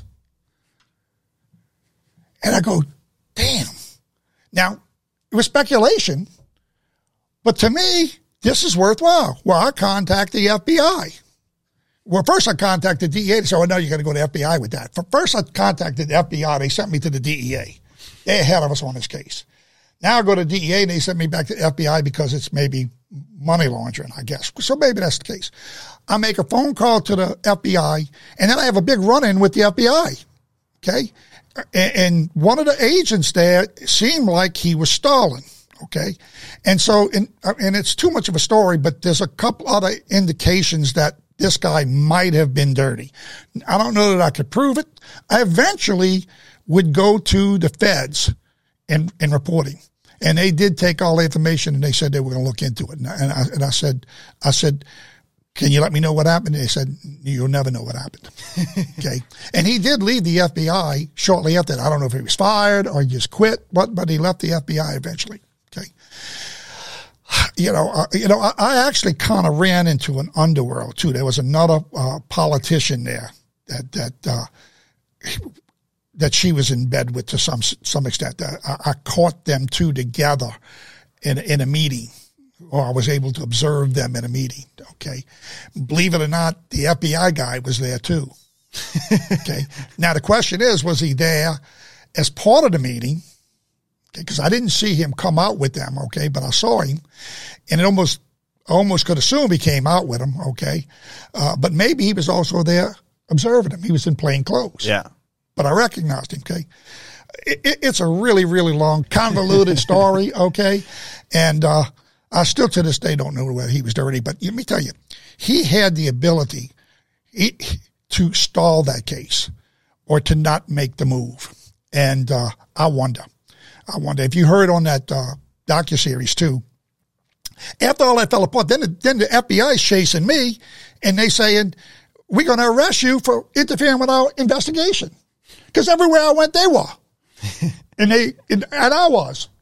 Okay. And so maybe I sort of was in a way, maybe, I don't know. But, again, so then they tell me, they said, after this black politician runs for election, we're about ready to close in on him. Okay. And they tell me to back off. They actually call me up and they say, look, Dan, we need you to back off for a little while. You say, no, sir. No. They need you to back off right after the election. So then I started believing, they were going for the bigger fish. That's why they were holding this up. Of course, I'm still frustrated with that because kids are dying, okay? But maybe that might even still be possible, okay, that they were trying to get them both together. So I go ahead and I wait, and I basically do nothing, okay? Go to funerals, okay? And so sure enough, the election's over with. He loses the election, by the way, okay? It's over. 2 months, 3 months, nothing. Okay. And so I had, right around the time I gave up, I sort of gave up, when they told me that we're going to arrest you and all this kind of crap, and they told me to back off and all this kind of stuff, I wrote another letter to the medical board with a whole bunch of information. They sat on that letter for probably 4 or 5 months. Okay. And there was a period of time where I was doing nothing, totally frustrated. Okay. And finally, this guy, George Papali, calls me up. He's with the medical board. Says, Dan, I'm reading your letter here that you sent such and such. He says, look, we are trying to build a case. Now, believe it or not, I now know that I had put a lot of pressure on the medical board because after I videoed that, I called up Channel 4, okay, and Channel 4 was a local TV station down there, and I got them to go out and videotape it. And they showed it on TV. They showed 2 o'clock in the morning cars coming and going, police on the porch. Well, immediately the New Orleans Police Department then took them off the porch. But also the medical board saw this, and I'm sure there were people calling the medical board. Okay? So now the medical board wants to move, but they need more evidence. So they said, look, we contacted a lot of people about this, okay, but we can't get too many people to come forward. And this is another story, and I don't know if I use these words, but it seems like I used something similar to this.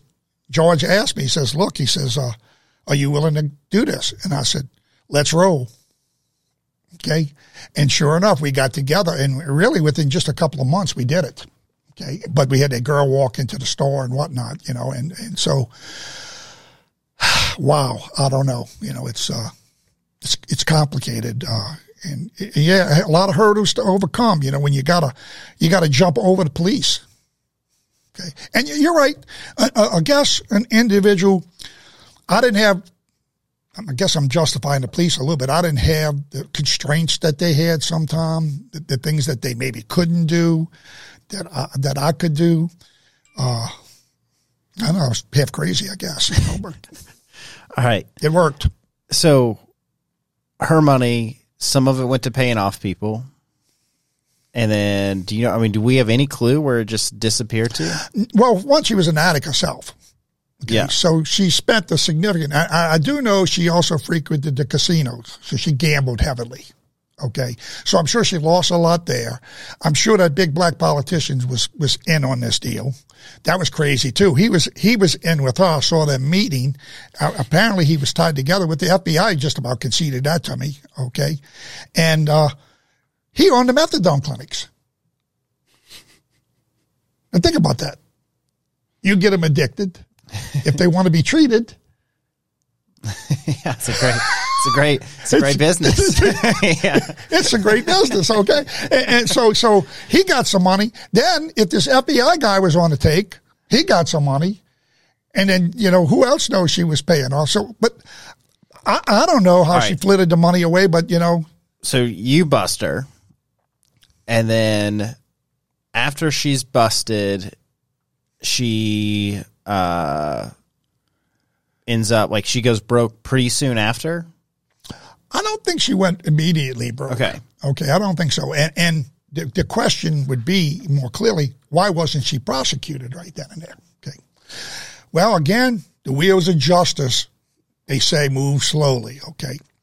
Here she lucks out. Karma worked against her, but sometimes it worked for her. Okay. They are building a case between, I shut it down in 2002. They ready to go to trial with her, and I'm the key witness. In 2005, Hurricane Katrina hits. Okay. Blows New Orleans apart. So they don't get back to the trial to 2008. By that time, she's had the accident. She's an invalid almost. Okay. They called me into the federal people, and again, most of the witnesses are gone. Dad flew the country, don't want to come forward. They got me, and they say, we got a good witness in you. We trying to look at this case and study what we're going to do. Okay.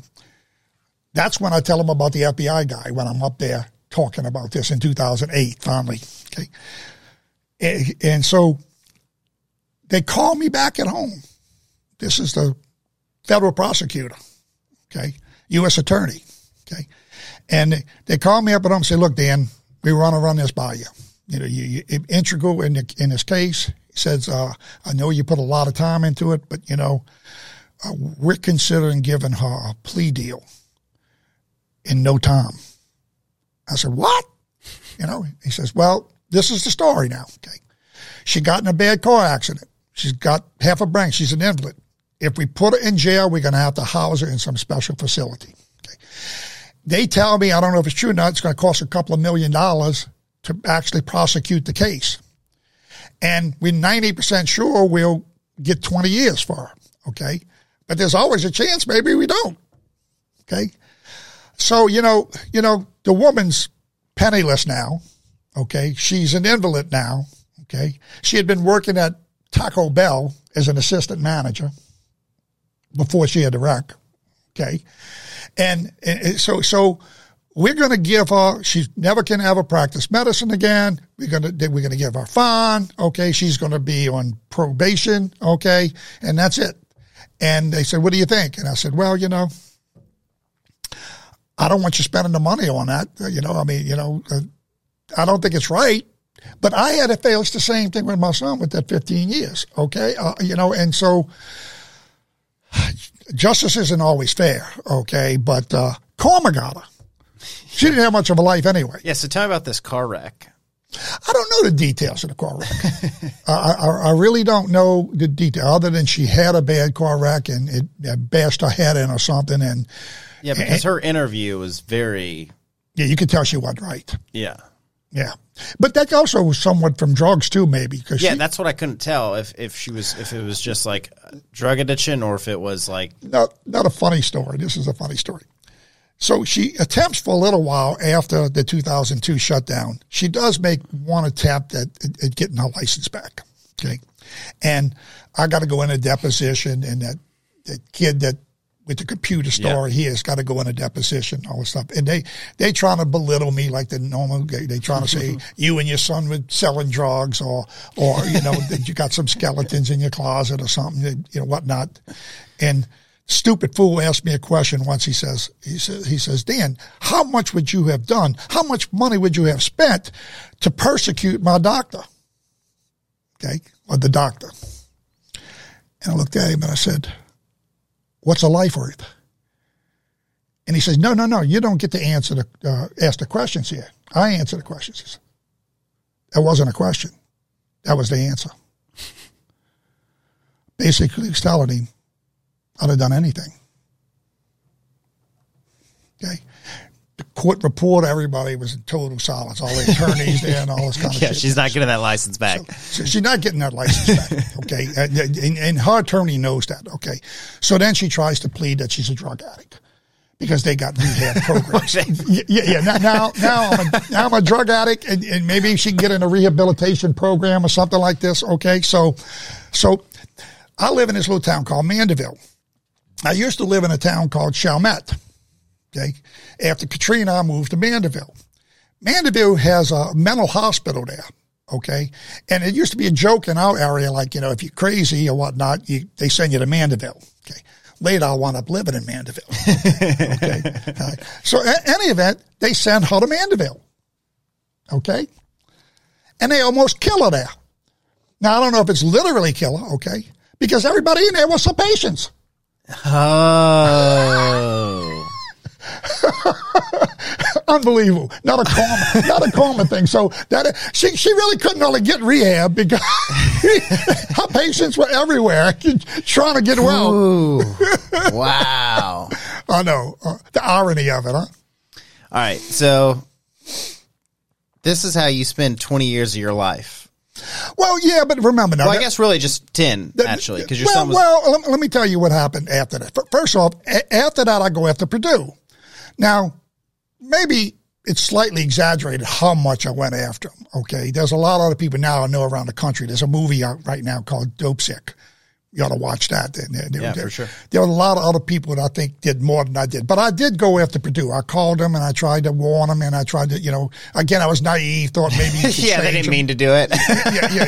Yeah, I know.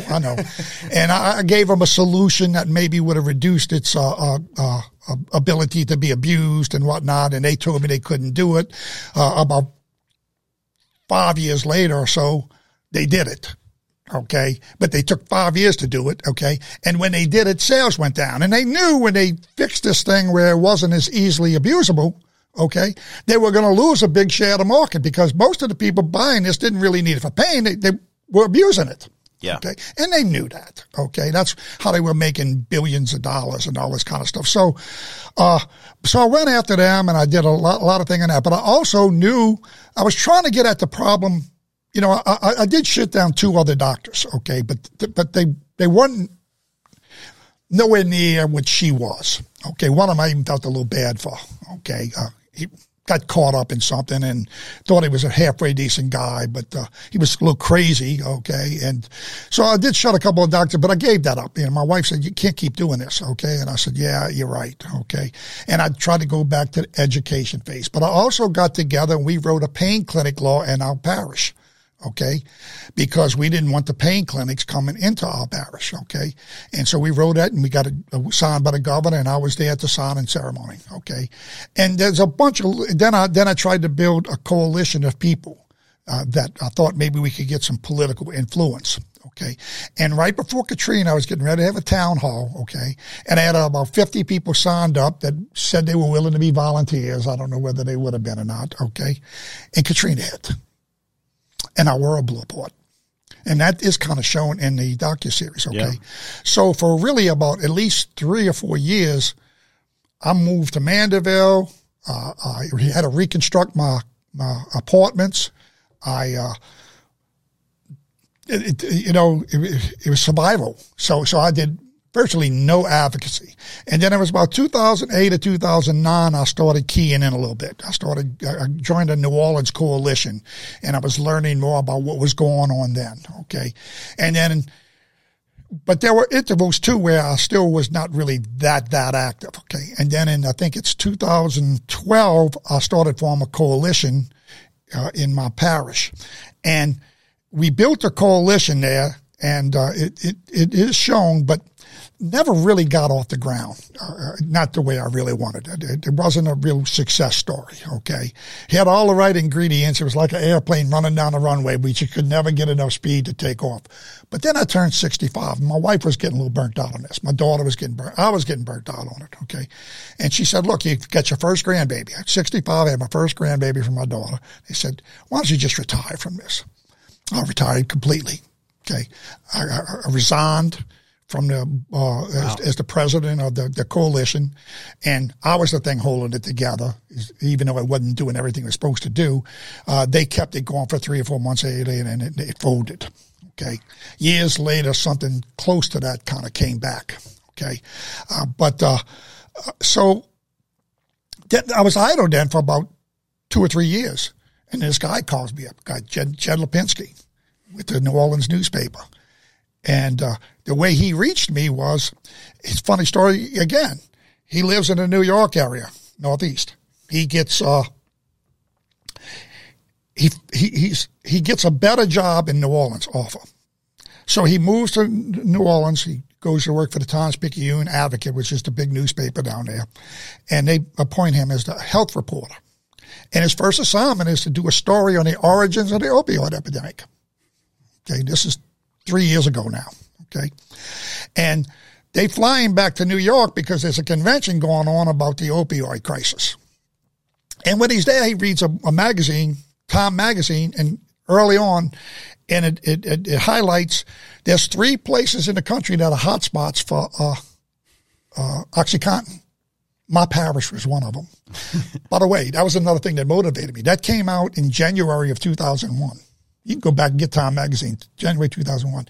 It came out when it named my parish. That was nothing that determined me to shut her down. I said, I can't believe my parish finally makes Time Magazine for this crap.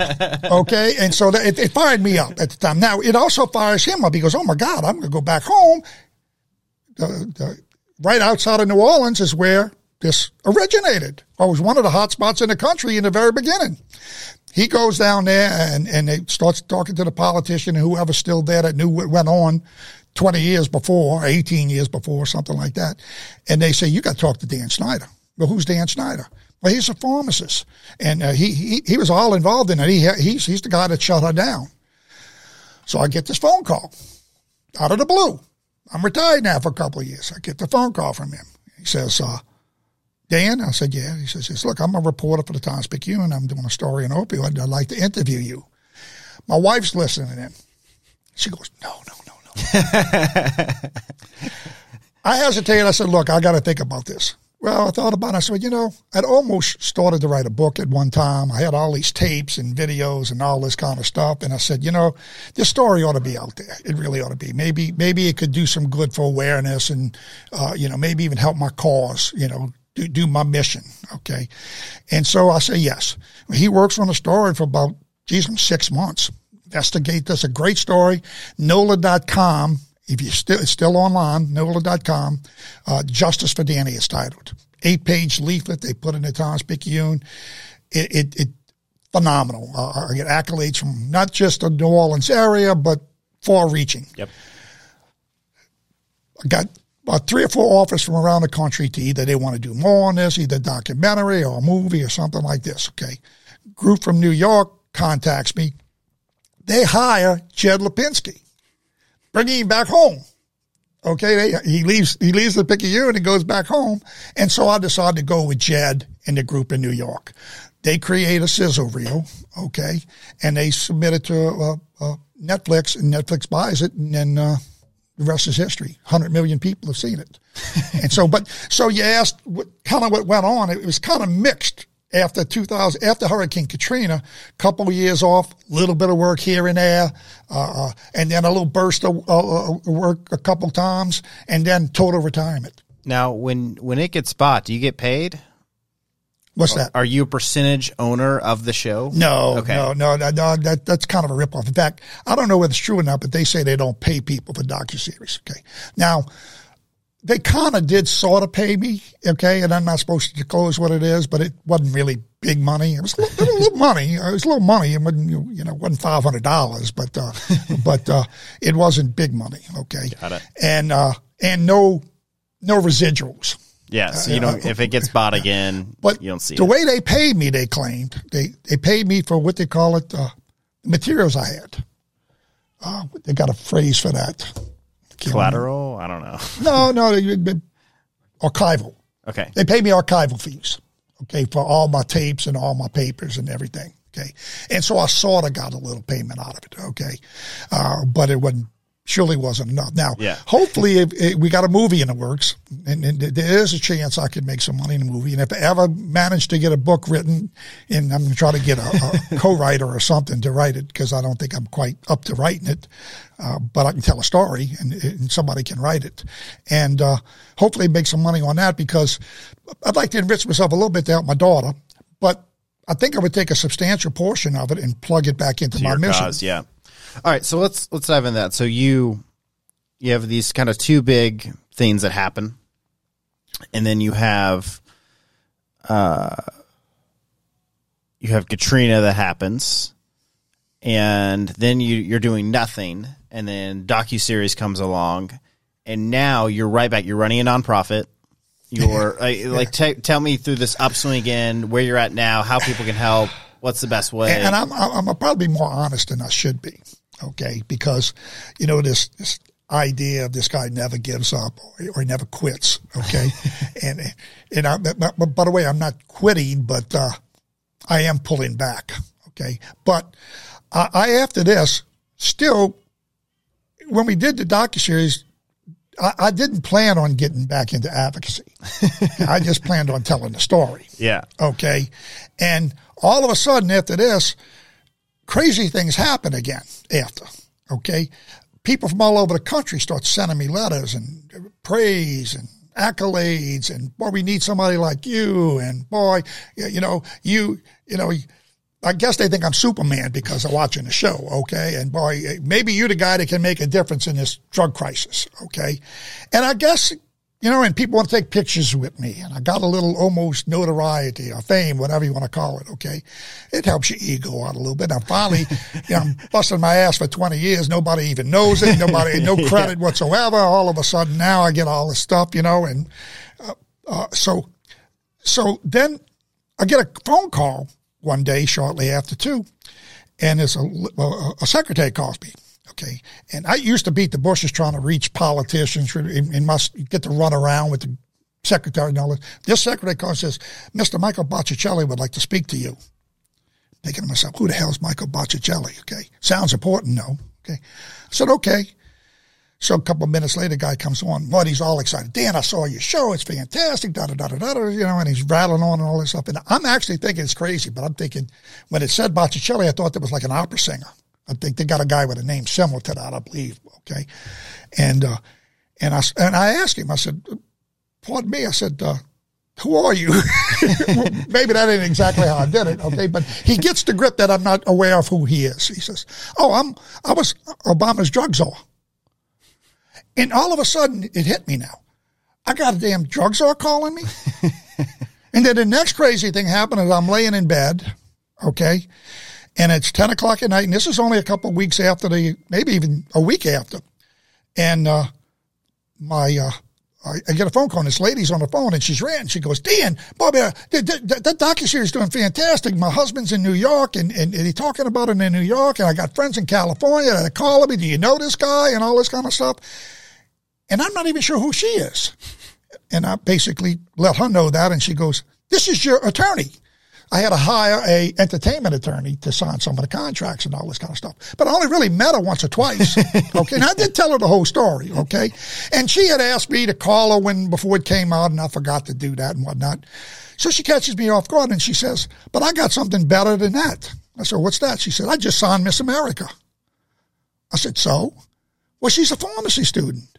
You and her can work together. She's got the same platform as you.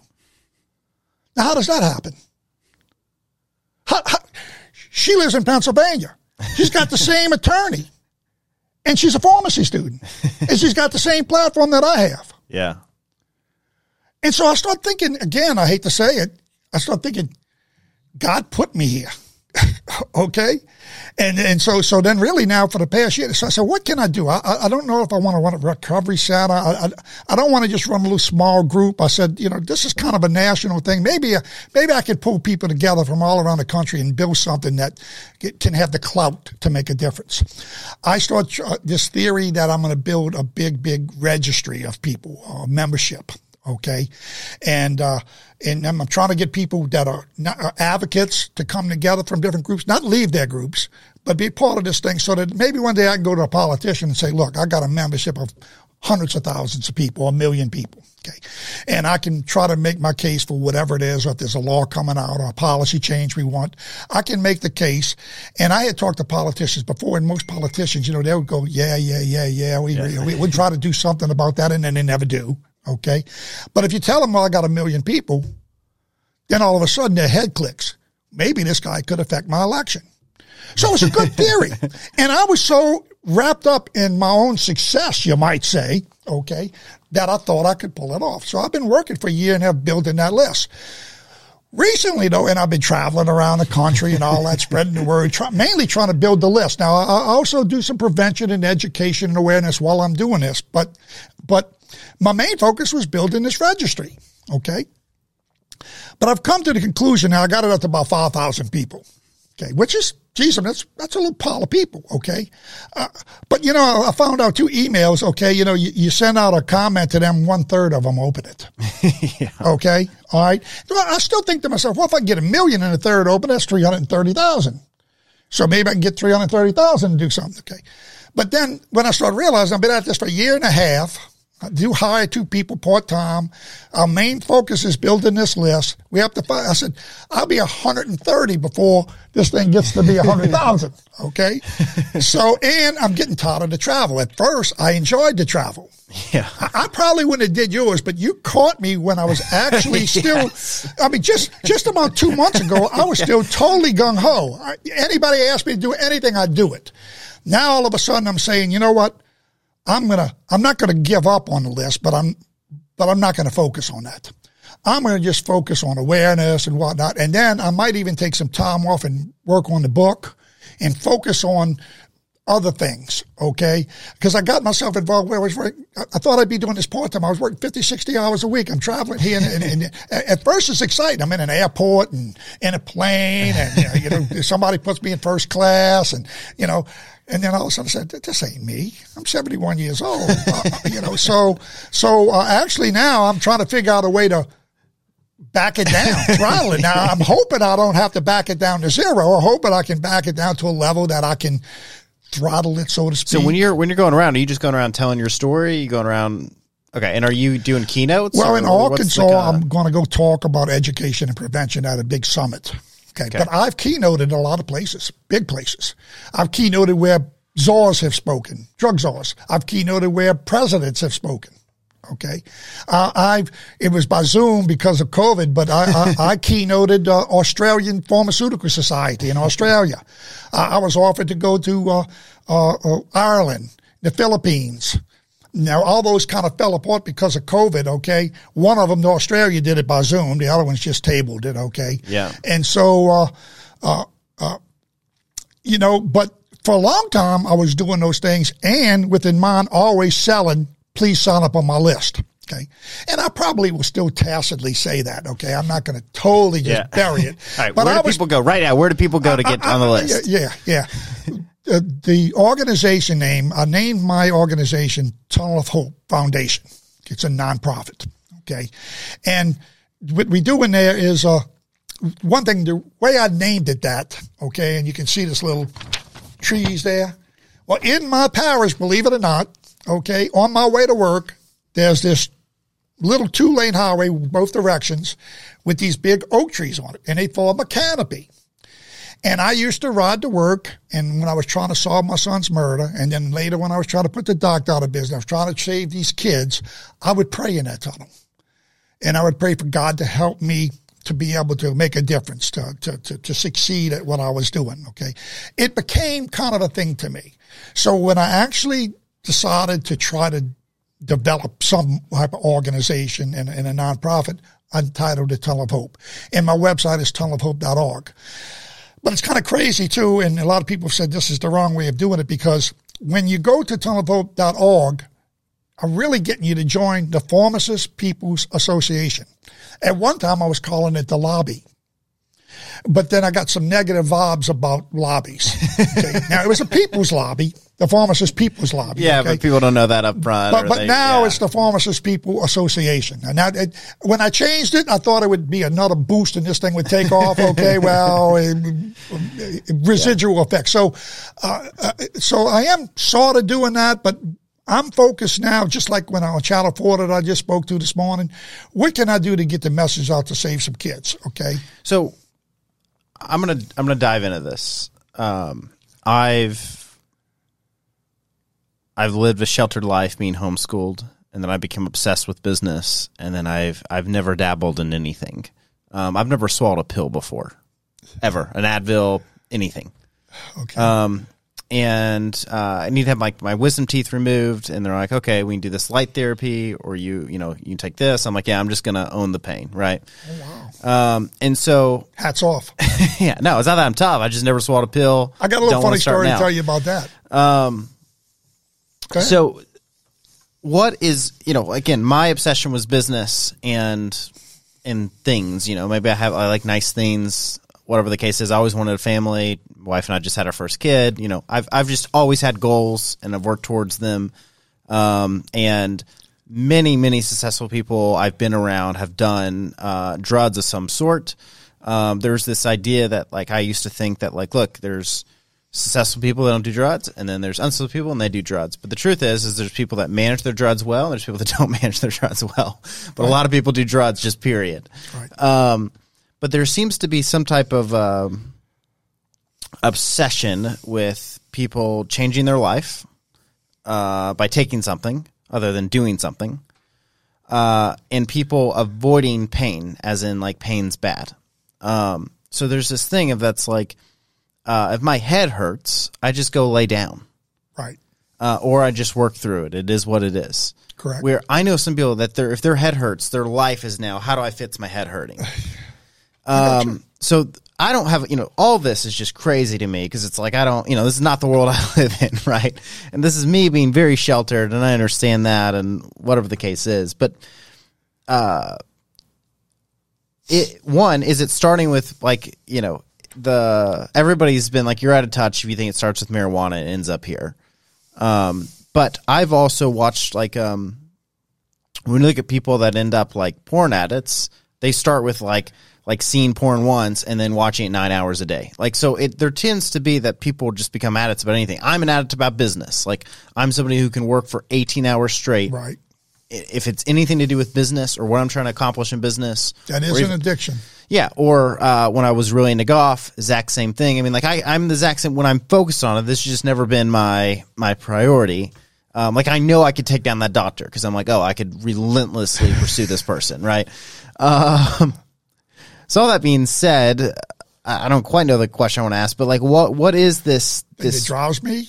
Why do people, not you, why do people in general want pills? Oh, my aunt's name to my book, supposedly, Driven. It just came in and she said Driven. I actually like that. Yeah, it's a good name. Okay. But what drives people to even want to take something for their problem? It's kind of what we're talking about, Driven. Okay. Again, it's a unique set of circumstances that I found myself in, a really almost innocent kid, so many things that should have stopped that from happening. It didn't. Then being totally mistreated by the system and realizing how badly people that use drugs are abused. Okay. And and I was one of those guys in the past too, that guy's a junkie, and, that kind of looked particularly down at him. And I mean, there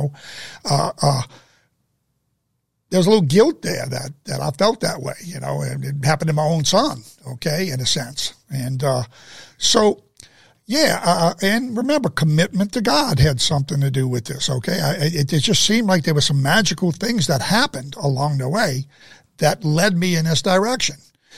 Of course, God don't make it easy. Okay, I found that out. He's kind of almost always helped me succeed when I work hard enough, long enough. Okay, but there's a difference now. I'm 71. I do have grandbabies. My daughter separated from her husband. I'm divorced. Okay, so I'm sort of the stepdaddy to these grandbabies now, and I've been busting it now for the past year and a half since this docuseries broke, thinking that I could make a big dent in the problem. Okay, I was this guy that was, I'm the most famous pharmacist in the world right now. Okay, I don't even know if I wanted to be a pharmacist. Okay, and I represent pharmacy. God is good. So I also felt like an obligation almost. Okay, but there was so much that I did want to do that maybe now I really have the clout to be heard and make a difference. Okay. I realize now, and I probably should have realized a long time, if you ever watch a movie called Traffic, and it was who's the author, Michael Douglas plays it. And you go back and watch that movie. This guy is going to be appointed the drug czar. And he's wanted this all his life. He thinks it gets to be the drug czar of the nation. He can make a difference, okay? Meanwhile, his daughter is a heroin addict. He doesn't know it, okay? And comes home and she's disappeared. And he's waiting to be approved to be the drug czar, okay? So he doesn't want anybody to know his daughter's missing. So he goes out looking for her. And he goes into dirty places, filthy places, just like what I was doing, okay? And he even goes into one, he catches her in bed with screwing somebody for drugs, okay? And he goes to take her out, and one of the drug lords come up to him like that, and, you know, with a gun or something, ready to blow his head off, and almost gets killed, okay? But the guy sees the determination in him, I guess, you know, and maybe the guy thought, well, maybe he had sympathy, or maybe he said, if I kill this guy, you know, he's somebody, then maybe it'll hurt my business, okay? So he lets him have his daughter, okay? And so just to make the story real quick, okay, he goes to the podium to accept the job. He doesn't take it. He also had looked at the amount of money that the drug lords had to spend on marketing this thing and whatnot, okay, and the budget that he had as a drug czar, and it was like pennies compared to what they had. And I guess he really felt like, I got to worry about my family. Okay, so he didn't take the job. So for a little while, I thought that I could do this full time, even at 70 years of age, and I was highly motivated. Okay, all right. And I still want to play a part, but I do have a book and a movie. Okay. And so I do want to figure out a way to throttle back, because I'm starting to think a little bit more about my family. And I guess part of it is I'm not quite having the success that I thought I would, and the drug problem's been getting worse.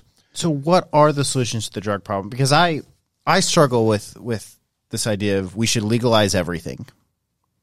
I know that's one possibility. And I don't agree with that, but I've always thought it was an option. Yeah, I did. Yeah, I mean, now, I'll tell you what we're working on. Okay. What I am, and most of the people I'm affiliated with, we do believe we got to start treating it as a health issue, and that we got to decriminalize it. And we talk about basically decriminalizing all drugs. Okay. Now that is different from legalization still. Yeah. Okay. And it doesn't solve all the problems that legalization, but it also doesn't totally open the door for anybody to try it. Because this is where I'm at. If we spend $50 billion a year on stopping drugs, right, and instead we put $10 billion to make sure drugs never enter the border again, yeah, and then we spend the other $40 billion and we put up clinics funded by the government, which means they'll be inefficient and suck, but I don't know of a better way. So we put clinics everywhere. We decriminalize it, and essentially you have an option when you're arrested. Everybody needs to be arrested. Arrested does not mean going to jail. Most people are idiots. They don't know this. That's right. So you're caught doing drugs. You get arrested. From there, you're given an option. You can go to jail for 10 years. You can go to rehab. Pretty much where we're at. Okay. We're not even sure they should be threatened with jail for 10 years. But somewhere in there, we definitely want, we call it the USA flip. A company called Portugal, okay, decriminalized drugs 20 years ago, right around the time my son died, 1999. At that time, they had 400 overdose deaths. Heroin was a big problem in that country, a little country, okay? And they only had 10 million people, about the same size as Michigan, 10 million people, okay? So they decriminalized drugs, and they created, of course, they had a socialized medicine system. They really created an open door where these people were, to some extent, either penalized or coerced to some extent. There was a little bit of voluntarism, but they treated it. It helped remove the stigma. A lot of these people did realize they had problems, and they went in recovery, whatnot. And within 3 years, the overdose deaths decreased by 90%. They went from 400 to 90. Okay, and now 400 to 50, I believe it was. Okay. It remains that way today, okay? Michigan, by the way, had about 1,000 overdose deaths in 1999. It's now over 3,000, a 300% increase. So we think decriminalizing is the way, but that isn't total legalization. Now, what you can do if you decriminalize most of that 50 billion you're talking about, okay, a good portion of that is in the jails. Yeah. and in judges, in the court system. If we can reduce that dramatically, or like we were spending 10 or 20% of our money on education and prevention, let's say, okay, and 80% of it on criminalization, you might say, okay. We need to flip that. We got to spend 80% on clinics and recovery and ways to help save people, treat it as a disease, okay? And then the other 20% we try to stop it at the border. And for real drug dealers, we maybe put drug dealers in jail if they're not just a petty person selling a couple pills or something like that. So that is the way we're going. There's only one problem with that. And I'm struggling with this right now. I'm actually in the midst. That's another thing. I want to devote some of my time to studying issues. When I was actually out there working so much, I wasn't able to read some of the books I wanted to read. I got so caught up. There's a lot of more education I want to do. This fentanyl thing is different. I'm not sure we can decriminalize fentanyl. Okay. I'm a pharmacist, and there's something called a therapeutic index. And the therapeutic index is when a drug has an effect, the amount of drug that it takes to have an effect, and the amount of drug it takes to kill you. In most drugs cases, it's pretty big. Even in heroin, it's pretty big. You can overdose on heroin and kill yourself, but you got to like maybe take 2 or 3 times what you were supposed to take before it'll kill you. It's this big with fentanyl. And what's happening is a lot of people, in a sense, are accidentally overdosing, but it don't take much. And then these Mexican cartels and the people they're making fake pills, and they try to put a certain amount of fentanyl in a pill, and they really don't want to kill people. They don't want to kill everybody, okay? But they don't mix it right. It's not mixed properly. And young Where does fentanyl come from? It started in China, okay? Yeah. No surprise. Started in China, and China's still, we think, involved, okay? But what they did do is... China do something wrong? China got it all started and started creating addicts here in our country. They shipped it over through the ports and through the mail and whatnot, okay? And then we kind of got on their case a little bit. Chinese government or... Well, at first the Chinese government was okay. Yeah. Okay. And then finally, supposedly, we talked to the Chinese government and told them about Well, they've never lied to us, so I'm sure. Well, they may be lying anyway, but I'll tell you what they did. And we don't know for sure. They claim they're not even doing this, but we don't believe it exactly. Okay. They actually did stop the companies from shipping the drug over directly from China. Okay. Instead, they sent they sent the teams down to Mexico. They taught the Mexicans how to make this stuff, and they sent them the raw materials to make the stuff. Okay. And so, I mean, what is in it? I mean, like, for me, my mind has such a hard time wrapping my head around. It's not a natural drug. Okay. Yeah, heroin's a natural drug. They got to grow a plant. They got to process it and whatnot. This can be chemically made, which means it used to be if you had a bad crop, you couldn't get enough opium. Okay. To make some of the stuff. Okay. And prices vary depending upon supply. Now they can make it in the lab. Now they got factories producing this stuff. It's run amok, okay? And so even though I believe in decriminalization, people are dying regularly. I mean, the percentages are much different. Like, people died with just regular natural heroin, okay? And you might even say the guy that sold him the heroin died, had some factor in that. But, 90% of the time, or 99% of the time, the guy didn't die when he sold heroin. Okay.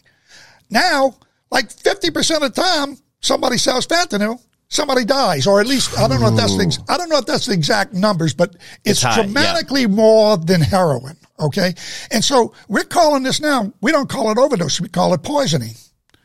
I mean, it's almost like it's strychnine or something, okay? And we trying to make the world know this, okay? I say me and a lot of the advocates that I work with and whatnot, a lot of people that's active in this. And although we kind of want decriminalization, right now I'm starting to look at, can we put this drug in a category? Can we decriminalize but put this drug in a different category? Now, I would still be okay with users that got caught with fentanyl. Okay. But with other drugs, we not only wanted to use this, we wanted to use this, and you might say the petty salesman that's an addict himself and he's supporting his habit.